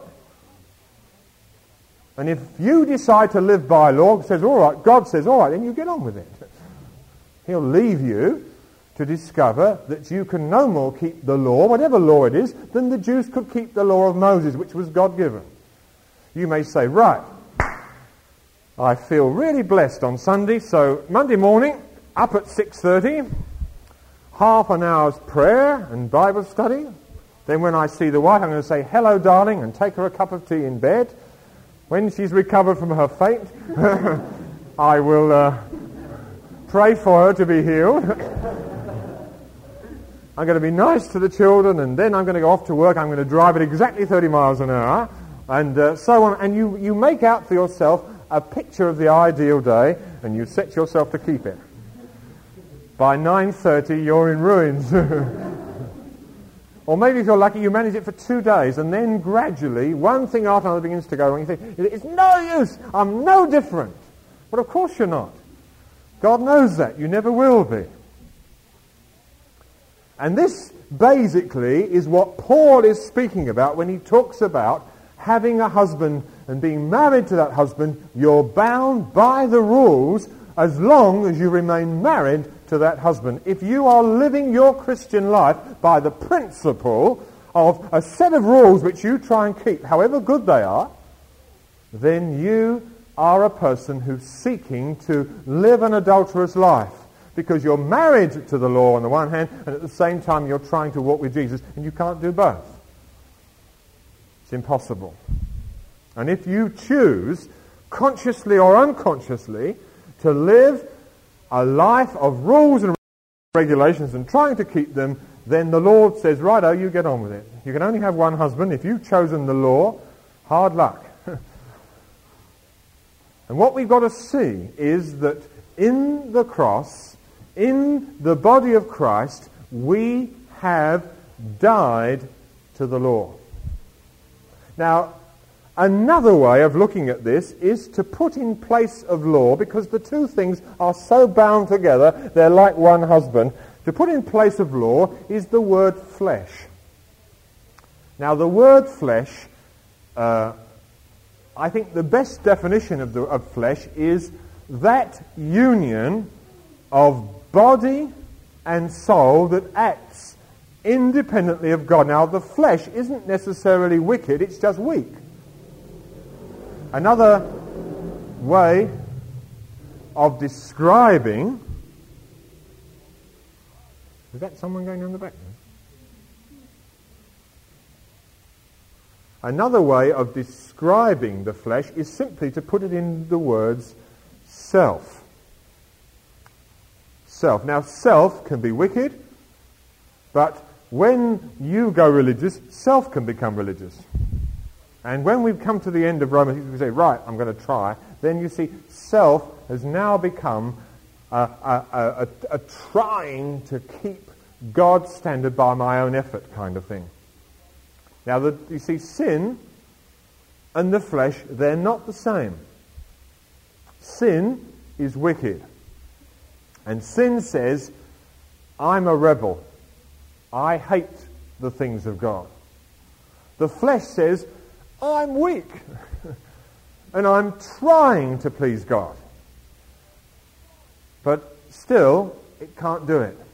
The sin is intrinsically set against God. The flesh is struggling and trying to do that which it's decided by a set of rules it would like to live up to. Now that's what we're looking at here in Romans 7. We hear this message, oh, come on, let's obey God. You say, yeah, I'm going to obey God. Right. And you set yourself with the effort to do it.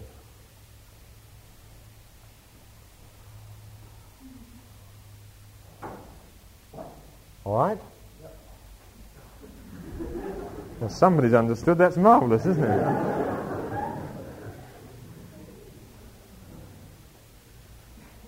Now, listen to the words of Scripture. Let's go to Romans 7. So then, verse 3, or let's go to verse 2. For the married woman is bound by, and I'll put these words in there, is bound by the regulations to her husband, the law, while he is living. But if her husband dies, she's released from the law concerning the husband. She's released from the rules. And when Christ died, and you died in Christ, you were finished with law. Do you understand that? And you're no longer required to keep the law. Now you say, oh, but that means I could go out and do anything. No, you can't. Because you're not left in gay widowhood. The death of your former husband doesn't take place until the same instant as your marriage to your second husband. That's why you're not free to go off and say, oh, and some people make this perversion of the truth, and it was true in Paul's day, because he says, we don't go around teaching live as you like, it doesn't matter. No, he says, see what it says in the next verse. So then, while her husband's living, verse 3, if she is joined to another man, she shall be called an adulteress. But if her husband dies, she's free from the law, so that she's not an adulteress, though she is joined to another man. So what God does is he releases you from the law in order that you may be married to Christ. But there's no gay widow. Christ better to say, right, well, I've got to clean myself up a bit. I've got to put away the worst things. I've got to come not to a set of rules and trying to keep them, hoping that this will give me acceptance with God, because that's not the way at all. It doesn't work that way. I've got to come to Jesus just as I am. And the amazing is that he receives me. We're joined together in a spiritual union. And in the relationship of that joining together, there's a conception which brings forth fruit.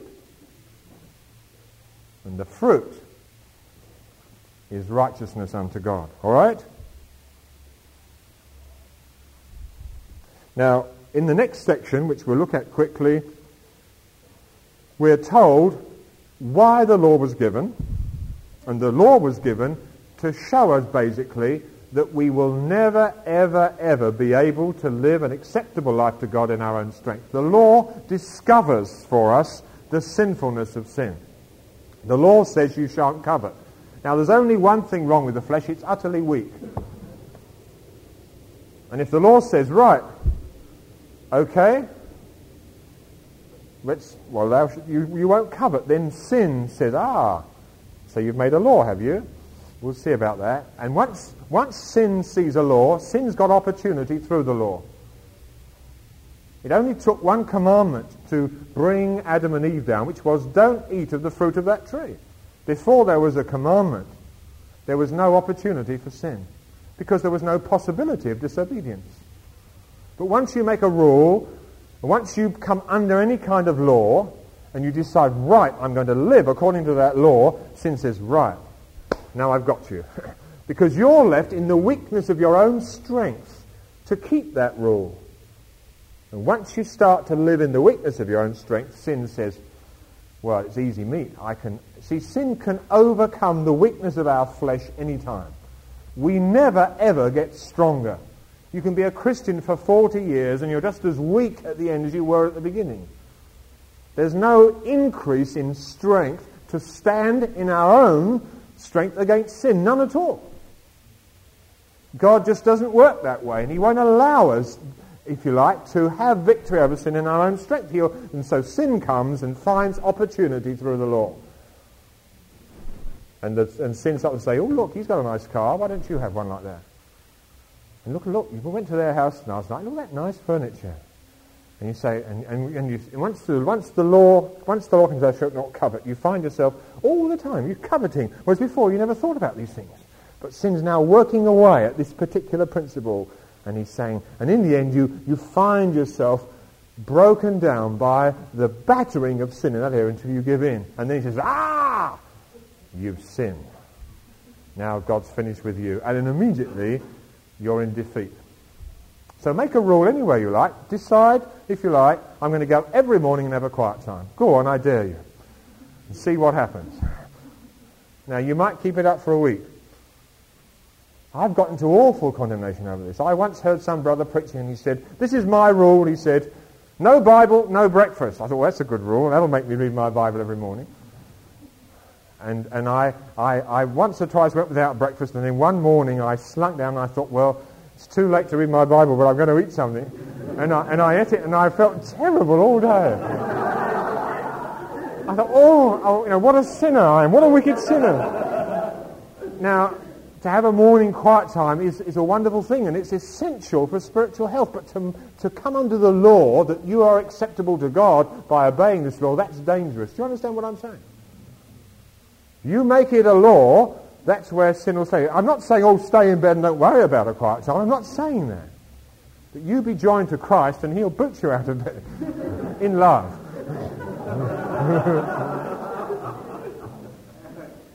But if you've been up till 3 in the morning and you just sleep through, you say, Lord, I just can't do it this morning.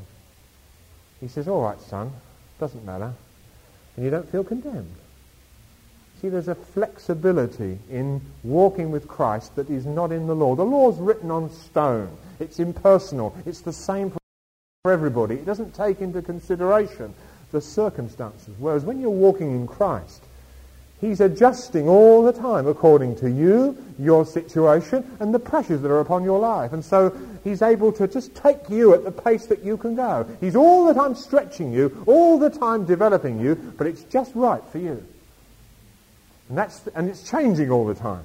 It's constantly being adjusted to develop you and develop you and develop you in God. And what you got away with a year ago, he won't get away with now. Hallelujah. Now that's the difference. And so the law was given by God just to show these religious Jews, and it's amazing when you read Exodus 19, when they hear all these, and they say, everything the Lord said we will do, they say. Hadn't even heard the detail, but they thought, well, we can do it. Just a few rules and regulations, we can manage it. He said they had no idea how weak and hopeless they were in themselves. And then the incredible thing is when you come to the book of Joshua, having had 40 years of disobedience, they say, just as they obeyed Moses, we're going to obey you. And they're quite unaware. I could hear God sort of go, oh no, not again. Haven't you learnt yet? What have you learnt? That there's only one way to live, and that's in a constant, moment by moment, living relationship with Christ, where he speaks and you do what he says. That's the only way that you can live. And he supplies the power, the grace to do what he says. All right? Now, so Paul found that when the law came, he died. You see, there was a period in Paul's life when he wasn't under law, because Jewish boys weren't required to keep the law until they went through a special ceremony at the age of 12 or 13, when they were brought before the synagogue, and they went through a ceremony of a bar mitzvah. They were married to the law. They became sons of the law. And up to that age, they weren't expected to keep the law. So they could go along with Dad to the synagogue, and they could hear the scriptures and hear the psalms sung, and they could enjoy, if you like, all the blessings of the Jewish religion, but they themselves were not required to keep the law. They couldn't fall into sin according to the law because they weren't under the law. And that's what Paul's saying in the next few verses. He says, there was a time when I was alive apart from the law. I used to go along to the synagogue with my daddy, and I used to enjoy it. Watch that old man in the front with the white beard, and I could sort of laugh at him, but I wasn't condemned because I was only a lad, and I wasn't expected to keep the law. I had a relationship with God and so on. And then came this wonderful day when I came to the place where I was going to be married to the law. I was going to become a bar mitzvah, a son of the law. And I can just imagine Paul, because he was such a zealous young man, and he probably thought, right, now, if ever there was anybody that's going to keep the law, it's going to be me. And when he went through his preparation classes, he probably made tremendous notes and got it all down, thought, right, that's what I'm going to do that, I'm going to do that, I'm going to do that. And there was in this young lad all the zeal of someone who wholly wanted to serve God. And he went through the ceremony, and that's when disaster struck, because he found that now he was subject to the law. Now he'd got all the detail of what was required of him, he couldn't keep it. And that which was supposed to be life became death. There was a time when Daddy would say, come on, we're going to the synagogue. I said, oh, I love to go. But now he said, no, Dad, I want to go. I don't feel like going. And suddenly the idea of going was off, because he was all condemned. Because he knew that all that desire to keep the law had not enabled him to do it. And now that very good, holy commandment had brought death, not life, to him. And as a result, the fellowship he had with God disappeared. He said, I died. Not physically, but that relationship he had with God in his innocence was destroyed by the coming in of the law, which brought him into guilt and condemnation. That's what often happens to Christians. You come in, you say, oh, I'm saved, and then suddenly you start to discover what God requires of you, and you feel worse and worse. And you think, oh, I don't know. You go to the meeting, this dear love, and I'll look after the children. And you think, that's funny. What's the matter with him? Well, you're beginning to experience what Paul experienced. That is, you're beginning to feel the condemnation of someone who's beginning to discover what's required of him, and you're making the mistake of coming under law and trying to keep the law.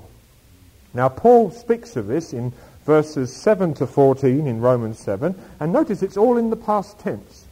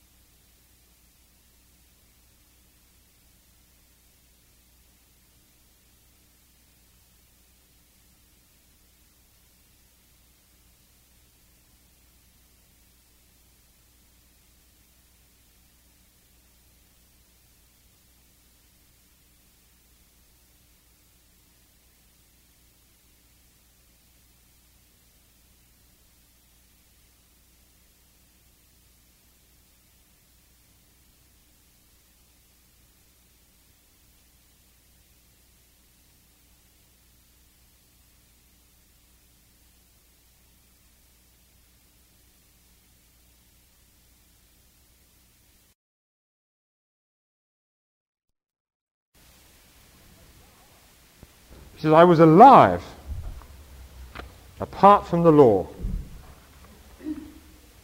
Verse 9. But when the commandment came, sin became alive and I died. And he discovered just how much sin there was working in his life, and that his own trying not to fulfill and not to give in to this sin wasn't good enough, and he couldn't resist it.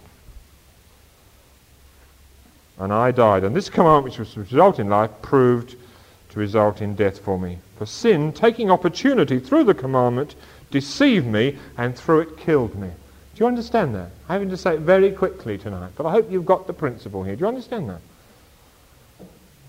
And then just finally then, in closing, the verses 15 to the end, if you check through verses 15 to 24, you will find that the word I comes more than 30 times. What's the matter? And notice that this is in the present tense. Up to verse 14, it's in the past tense. But now, there's a new struggle going on, which is a very present possibility. Why did Paul write in the present tense? Because it's always a possibility. Any one of us in this meeting tonight can fall into this trap at any time. And we need to constantly be on our guard. And the whole thing is that Paul is writing here is he's saying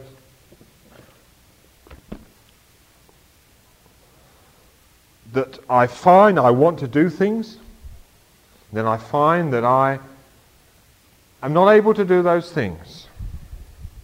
And what's happening basically is that he's discovering some other kind of law. And here I want to use the law in the sense that we use it in the scientific world. It's an unchanging principle. Take the law of gravity. The law of gravity works anywhere, for anyone, anytime. They're what I would call the essentials of a law. It always works anywhere, anytime, for anyone. You can jump off a building anywhere in the world, any time of the day or night, and what will happen? Boom. The law will pull you down and you'll be a mess at the bottom. And you can go down all the way screaming, I don't believe in gravity, I don't believe in gravity. It'll still work. You see, there is a law which the Bible calls the law of sin and death, and it pulls us down into death. Once we're struggling in our own strength to keep God's rules and regulations, and we can any time step into this, once we start trying to do it ourselves, and often when we become a Christian for a little while and we know a few Bible verses, we think, well, I can manage this bit myself now. It's where we think we're competent that we've got to be most careful. If you're a good musician, you can easily start to play in the flesh, and immediately that quality of the Spirit will disappear. If you're a good teacher, you can do it in the flesh, and then that life goes out of it. If you can make good cakes, you can do it in the flesh, and I don't know what happens to cakes when you do it in the flesh, but I'm sure they don't taste as nice. See, every part of our life, you see, we've got to come to the conviction of verse 18. I've discovered that in me, that is in my flesh, there dwells nothing good. There's no part of me, nothing that can manage on its own, but every part of me, every minute of every day, has got to be wholly dependent upon Jesus.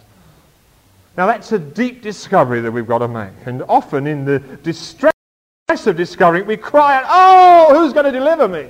You know, and usually you can see the people who are going through it. They sort of come and they say, I'm not coming to the meeting anymore. You say, well, I'm a failure, I can't do it.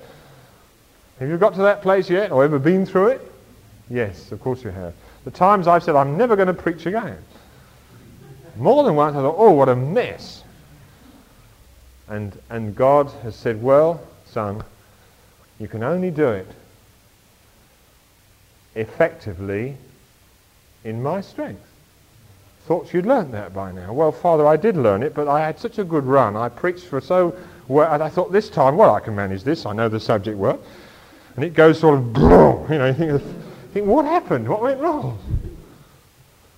So you can't do anything at all, ever, that's effective in self-sufficiency. And we've got to deeply learn it. And it takes a lot of learning. More than most of us realize. And Paul was aware that it was always an ever-present possibility. So he writes in the present tense. And once we're in that effort of self, we're a sitting duck for sin. Immediately sin says, oh, he's moving in self-effort. Oh, that's nice, and we'll soon have him. And sin just moves in. Wherever there's flesh, sin finds its opportunity and can come in and destroy us. And so we've got to deeply discover that flesh for us is death. And it's something to be feared and to be loathed and hated. I remember Martin Luther in one of his writings saying, he said in one of his writings, I fear myself more than a dozen popes. He realized that he was his own worst enemy. And that's a constant battle. It's something we're never finished with. That's why it's in the present continuous tense. We never come to a place where the flesh is finished with. The old man's dead. Sin, well, In obedience we can deal with sin, but all that flesh, that constant danger of slipping into self-life. And so that's where we come to towards the end of Romans 7, and Paul, as he, as it were, relives those agonies of trying so hard and failing so miserably and discovering that everything about Paul was utterly revolting. If it was self, makes him cry out, "Oh, who will deliver me from the body of this death?" And he's found the answer. I thank God through Jesus Christ. There is an answer. You see, there's another law. And God wants us to come into this higher law that we may know a constant deliverance from the law of sin and death. But while we're in the flesh, while we're struggling in the self-effort, that law operates for anybody, anywhere, anytime, and there's nothing that you or anybody else can do about it. But praise God, there is a way out in Christ, and we'll talk about that next time. Let's just bow our heads in prayer for a moment, shall we?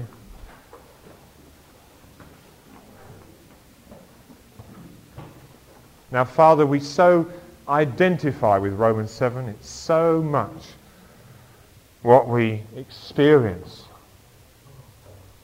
But having read Romans 6, that that's what the sort of life I want to live. I want to live like Jesus. Every member yielded to God. And then we start trying to do it. And it's so hard learning this lesson. And having learnt it, it's so easy to slip back again into a measure of self-sufficiency. And Lord, we pray that as a church and as individuals we'll deeply learn this lesson.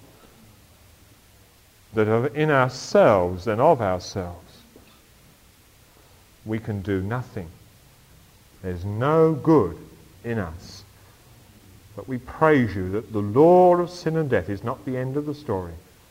We praise you there's another law, a mighty law which you've released to us through the Holy Spirit.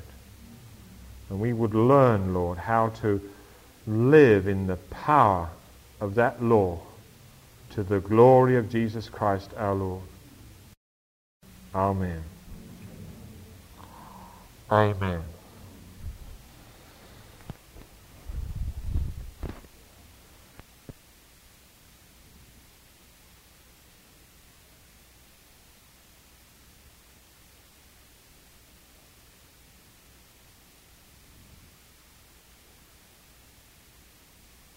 Of God, but on the other, with my flesh, the law of sin.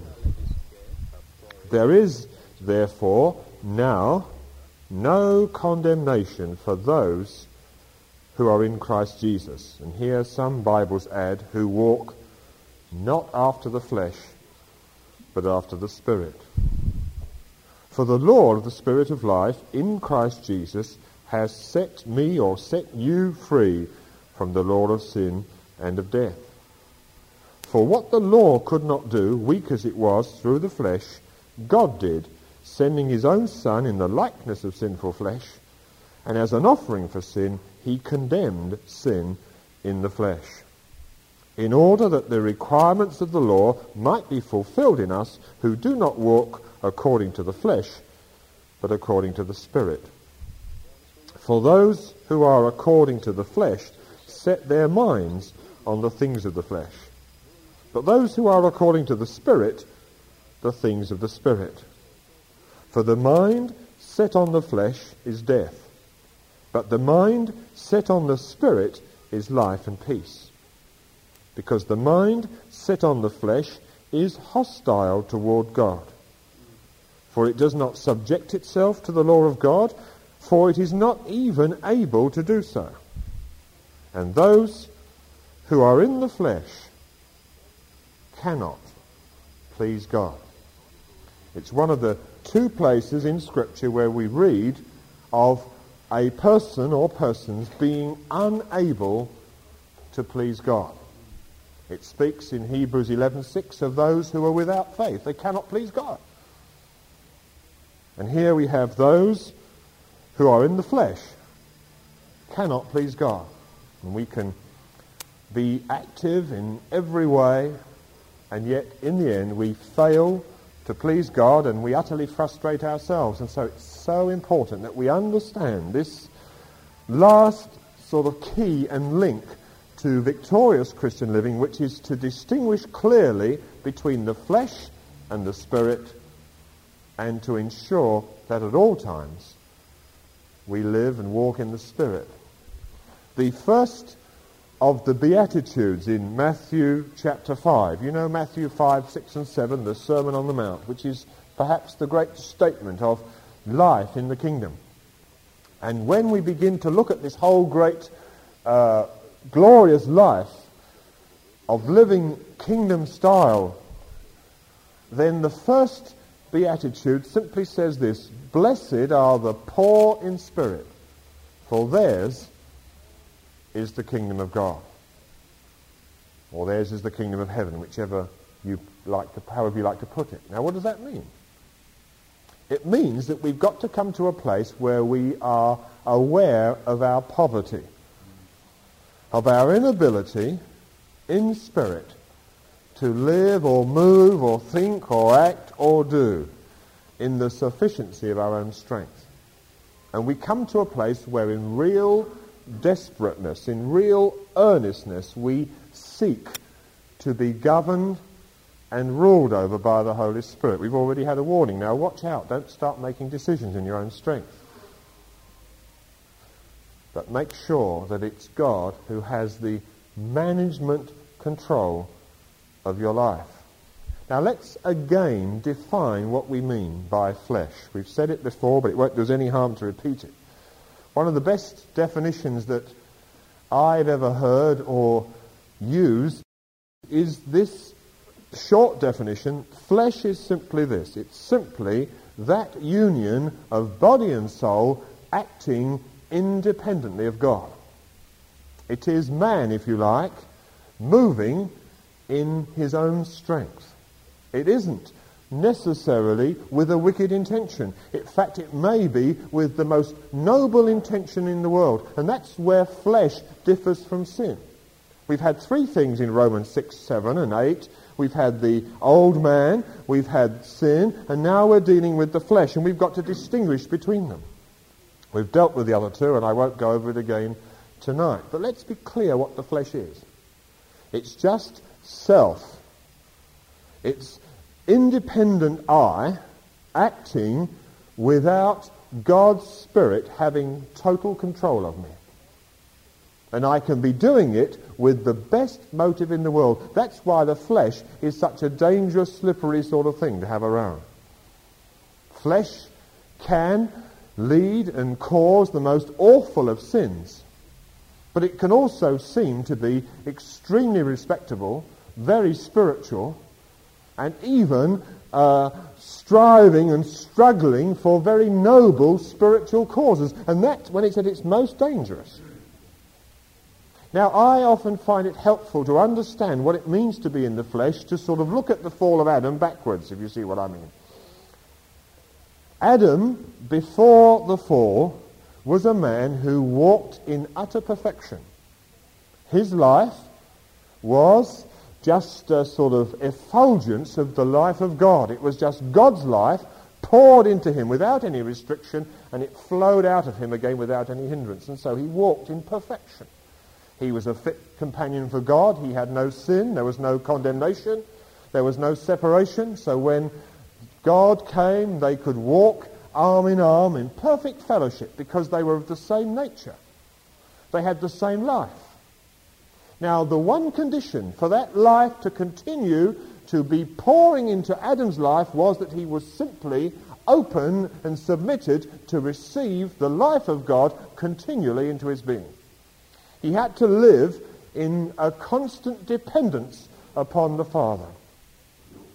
Now, the decision he made, which was so clever and slippery, it came from the serpent, and the decision that he made in apparently conscious will was that from now on he was going to step out of God dependence and he was going to become self-sufficient. He didn't deliberately choose nor do I believe he wanted to choose to do anything wicked. He just wanted to live in independence. That was all he wanted. He wanted to be self-sufficient. And I believe he was deceived by the evil one to think that he was strong enough in himself to carry on with the same quality of life, drawing on his own strength. It speaks in Ephesians chapter 4 and verse 18, and it speaks there about being cut off or alienated from the life of God. And as soon as that happened, it says he became darkened in his understanding. And then we get the whole great slide. And once man has stepped out from under God dependence and become self-sufficient, he's vulnerable. And sin, like a great crouching lion, is waiting to devour him. You remember how God warned God warned Cain when Cain got angry about his sacrifice not being received. God said, now watch it, Cain. Sin is lying crouching at the door like a sort of a lion waiting to grab him and devour him. And once we step out from under God dependence and become a separate being, we are immediately vulnerable to that sort of lurking lion, sin, who will come and pounce upon us. And as a result, sin can just come in and have its way, and there's nothing we can do to stop it. We can try and we can struggle and we can fight and we can discipline and we can make more effort and we can try a bit harder, but there's one thing flesh cannot do. Flesh cannot resist sin. And that's why as soon as we're in the flesh, we're immediately into sin. One follows the other, but they're not the same.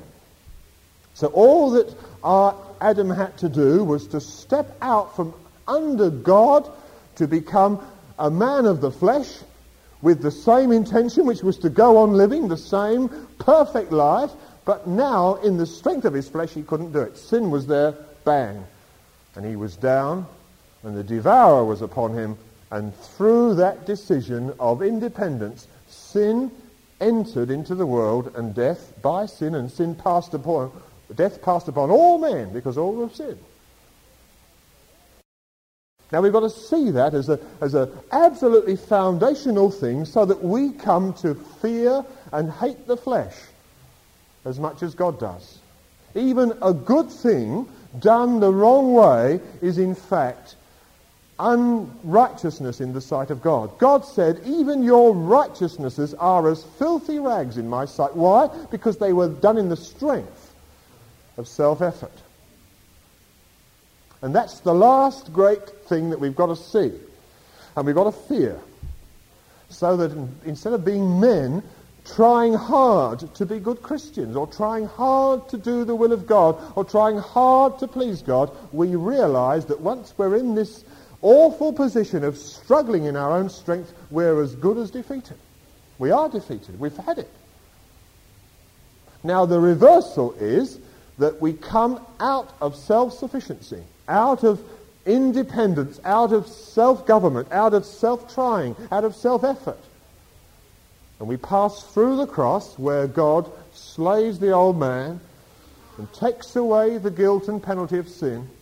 Sin itself, its power and reign is broken in our lives. We pass through the cross and we come back to where Adam was before he fell. But we have no more ability to walk right in God than Adam had if we think that for a moment we can carry on in our own strength. And that's why Paul writes this in the present continuous tense, because it's a constant temptation. It's constantly a danger that we can easily fall into, especially when we've had a measure of experience. God's used us for a while. God's Spirit's enabled us to do certain things. We think, oh, I can manage on my own now. That's exactly the mistake that Adam made. He'd been living I don't know how many years victoriously. He said, well, I'm as good as God, which in a sense was true. The quality of his life was the same as God's life. He thought, well, I don't need any more to be under God. I can do this by myself. And his intention was to carry on in the same quality of life, but to have the added privilege of saying, well, I'm doing it myself now. Look, Dad, no hands. bang. That's what it's all about, beloved. And that we have to see with great clarity. And that's what Paul is saying here. He's saying, now while I'm in the flesh, and you'll notice, if you care to count it up, from verse 15 to verse 24 in Romans 7, the word I comes more than 30 times. Paul here is dealing with eye trouble.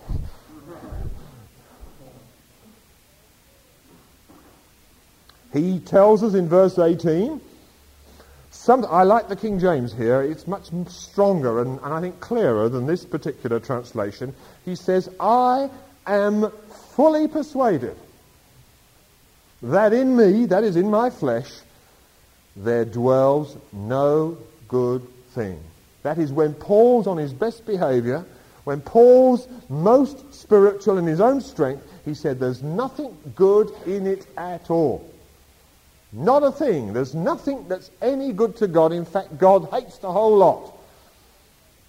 And Paul, trying his best, doing his hardest, dedicated in his own strength to serve God, he said that's what God hates more than anything.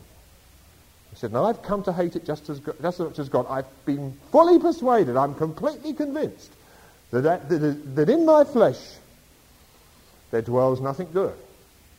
He says, now whenever I get in the flesh, I find that sin's at work within me.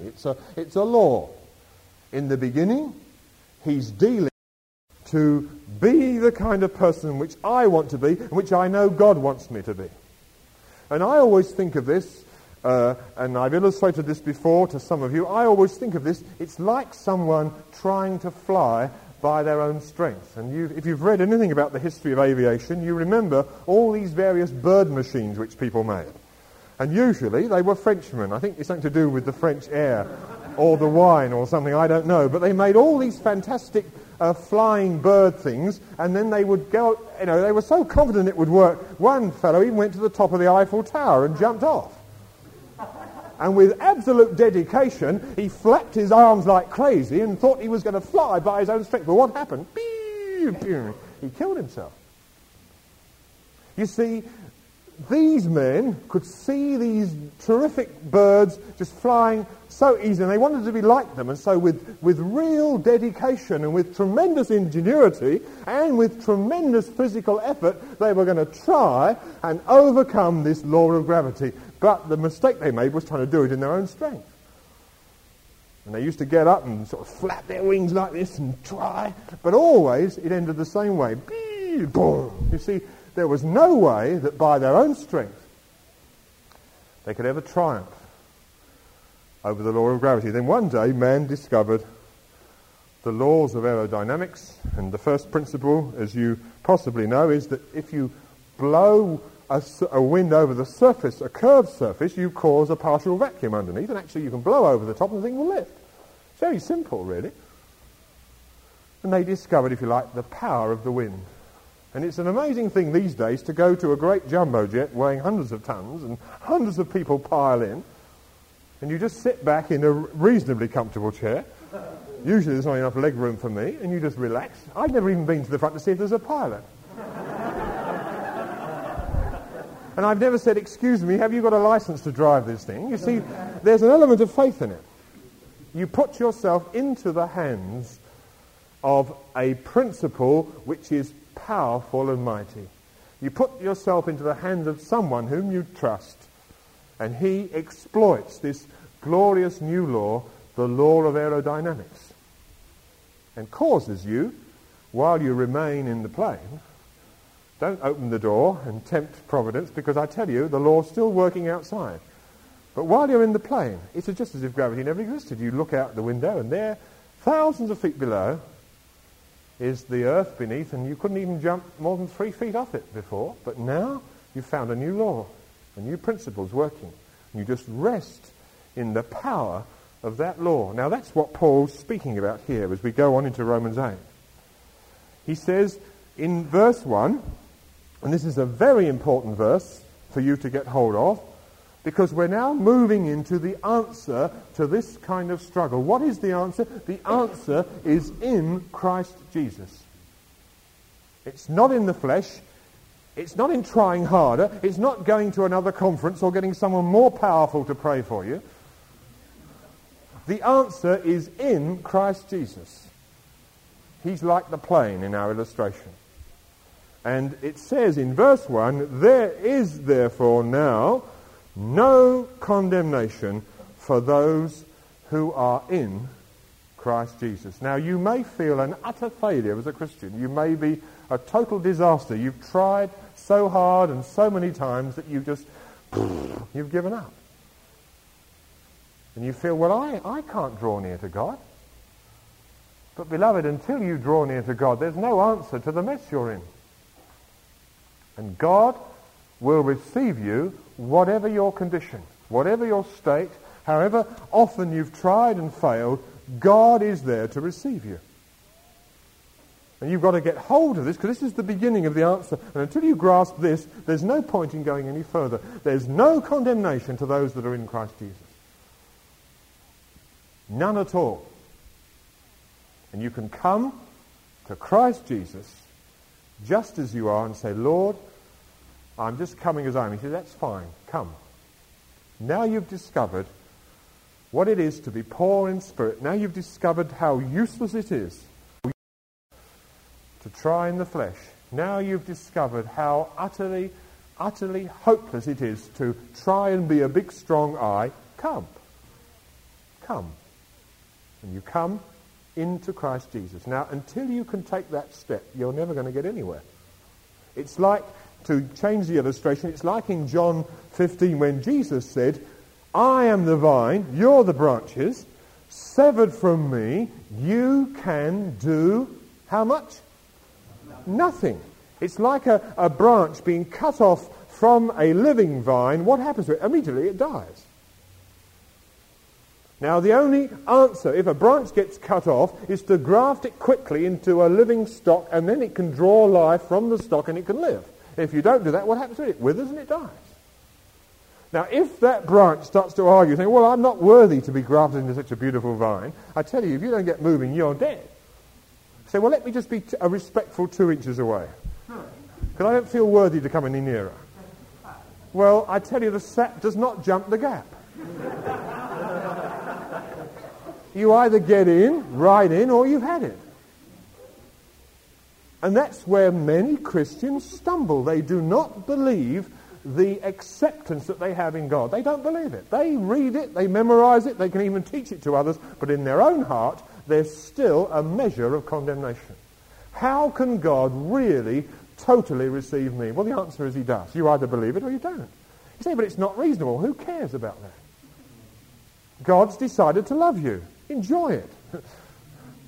He's decided to love you, beloved. Before the foundation of the world, he chose you in love. That's what the Bible says. Before you existed, he saw you, knew you, and chose you in love. Now that's what the Bible says. Do you believe it or don't you?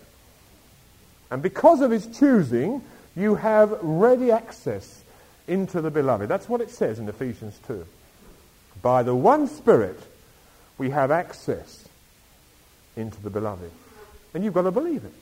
And you've got to come and say, Lord, I'm coming right in. He says, come. And in Christ Jesus, things are different. Now, if you're trying to qualify by performance, which many Christians do, you will never feel worthy to come. And so you go round and round in the same continuous syndrome of trying and failing, trying and failing, trying and failing, and the devil gets you going down and down and down and down the tube of condemnation until you say, oh, I give up. It's no use me trying to be a Christian. And you say, well, they're all hypocrites anyway. No, they're not. You say, well, they're not perfect. Well, who said they were? Who said they were? They just believe that God receives people in love without any reason or right of access whatsoever except God's amazing love and grace. And so you just come. Now, until you can see that, you dare not come. Well, I'll clean myself up a bit first. Come. Because the answer is in Christ Jesus. Now, let's go on. Verse 2 of Romans 8. For the law of the Spirit of life, where is it? In the commitment class? No. In Dale's Bible Week? No. For the law of the Spirit of life, where is it? In Christ Jesus has set me free from the law of sin and death.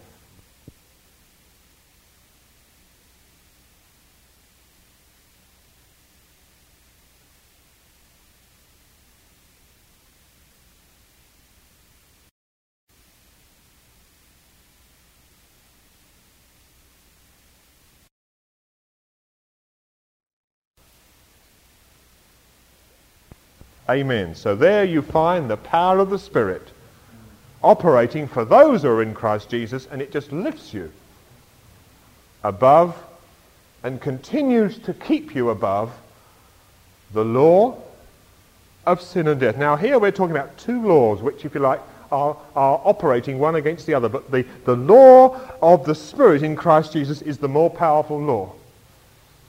It can lift you right out of your sin and right out of your failure, right out of your old ways and weaknesses, and it can lift you up above the whole lot. Now it can do it. Now it's a continual thing. And you've got to remain in the plane. Don't say, oh, this looks easy flying up here. I could do it by myself. I'll open the door and step out. And that's what we're tempted to do. You see, 3 days I haven't shouted at the wife. I must be getting better. Watch out. He that thinks that he can stand, says the Bible, let him take heed lest he falls. You will never in yourself be any better than you are at your worst point of failure. You will never change. Never. You'll never be able to say, oh, haven't I grown? Or aren't I so much stronger and better than I was when I was first saved? God will never allow you to say that. All you can say is what Paul said. He said, I am what I am by the grace of God. It's the continual supply of God's divine power freely given to me, which enables me to live the way that I do. And how does Paul live? He lives, we're told in 2 Corinthians 2, his life is a continual pageant of triumph. That's what he says. He says, God, thank his wonderful name, has made my life a continual pageant of triumph. Now, at the same time, Paul knows perfectly well that if he ever gets into I, he's as much a failure and as goes down the drain as much as anybody else. Sin comes straight in and boom, he's down.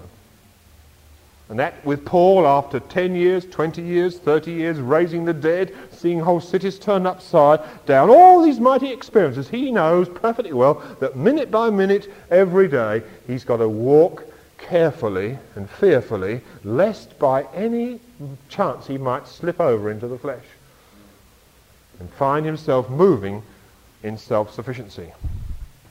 And if he does, he would fall as badly at the end of 30 years of wonderful Christian service as he would the first day that he was saved. Always and continually we have to walk in this continuous total dependence upon God. But while we're in the plane, resting back in the love and worship of God, we find the power of the Spirit works and we can soar above it all. Now, you only have to worry about today because you may die today, so don't worry about it. Just think about today and say, well, I'm going to believe God for this hour, for this morning, this afternoon, this day. Jesus said, sufficient is today and the trouble thereof, because tomorrow may never come.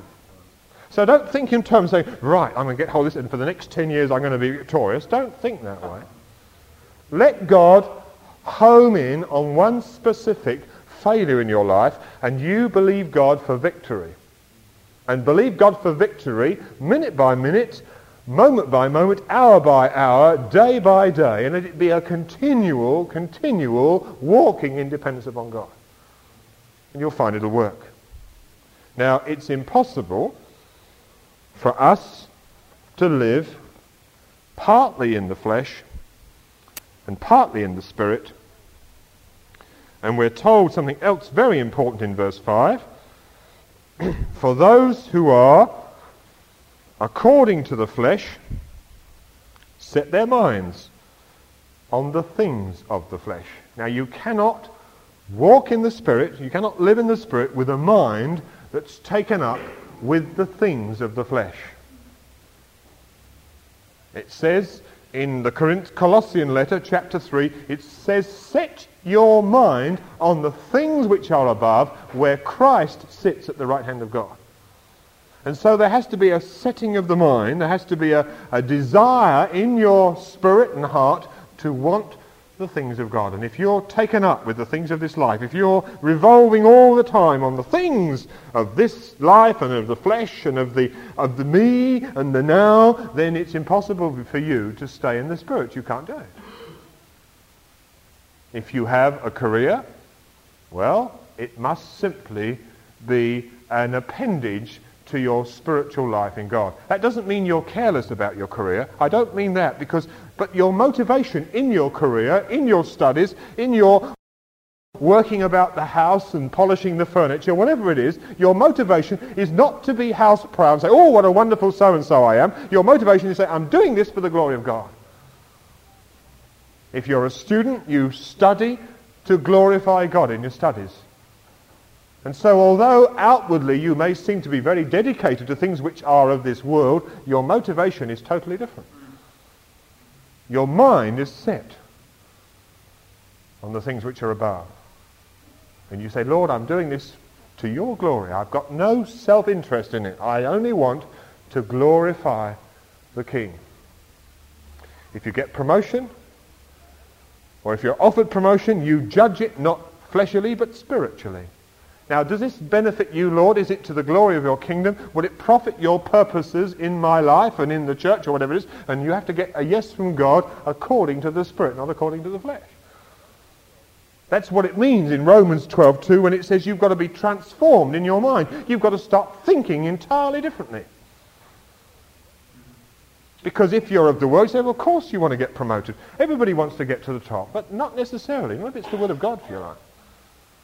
Maybe God's will for you to go down. And so you think quite differently.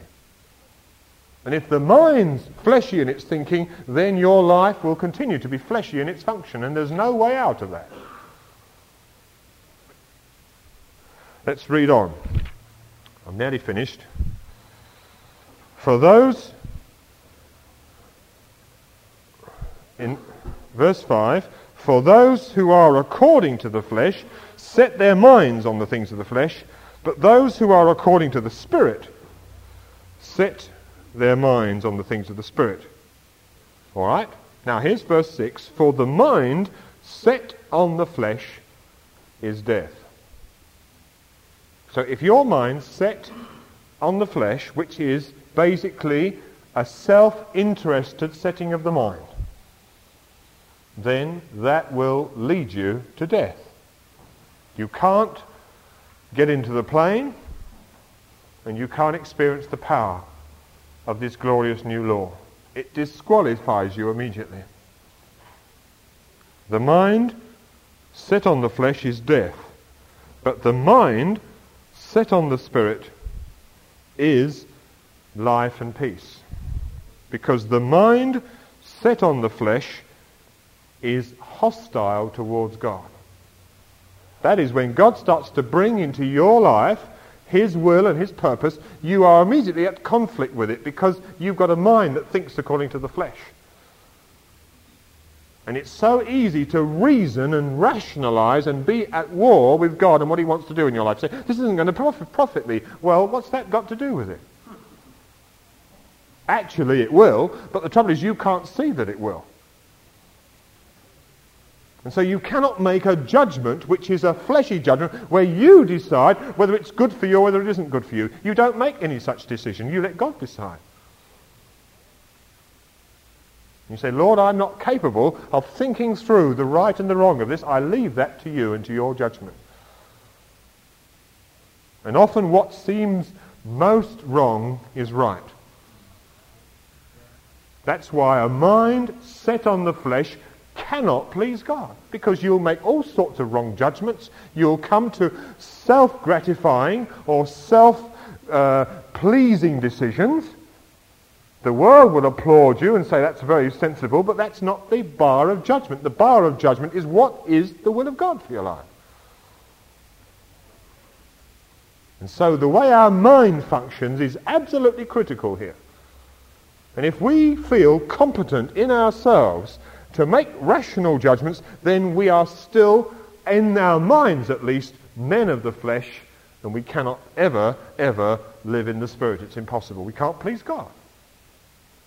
Now, by saying that, I do not mean that we cease to think and become mental cabbages. I don't mean that at all. But we bring our minds under the rule of God. We are renewed in the spirit of our minds. We are transformed in our minds, and we start to think the way God thinks. We start to have the mind of Christ.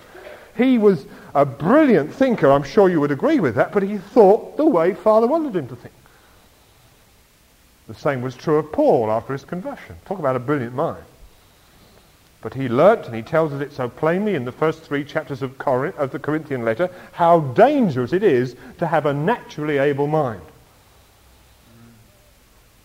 But to have an able mind under the rule of the Spirit is tremendous. And a great blessing to the whole church of Jesus Christ. So we've got to allow God to show us the way that we are thinking. And it's the way we think which is going to decide finally the way we act. And that's where many people have a problem.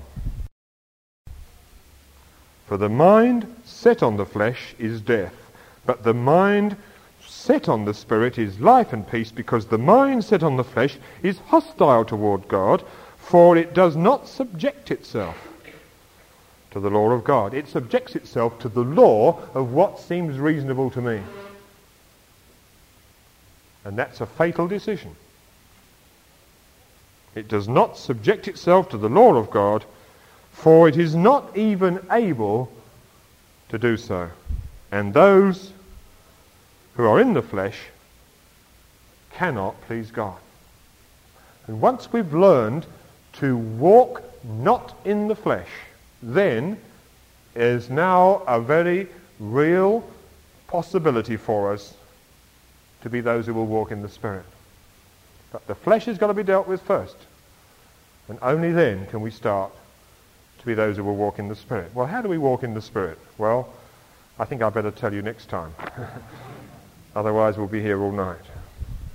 But let's just stop there and let's just be still before God.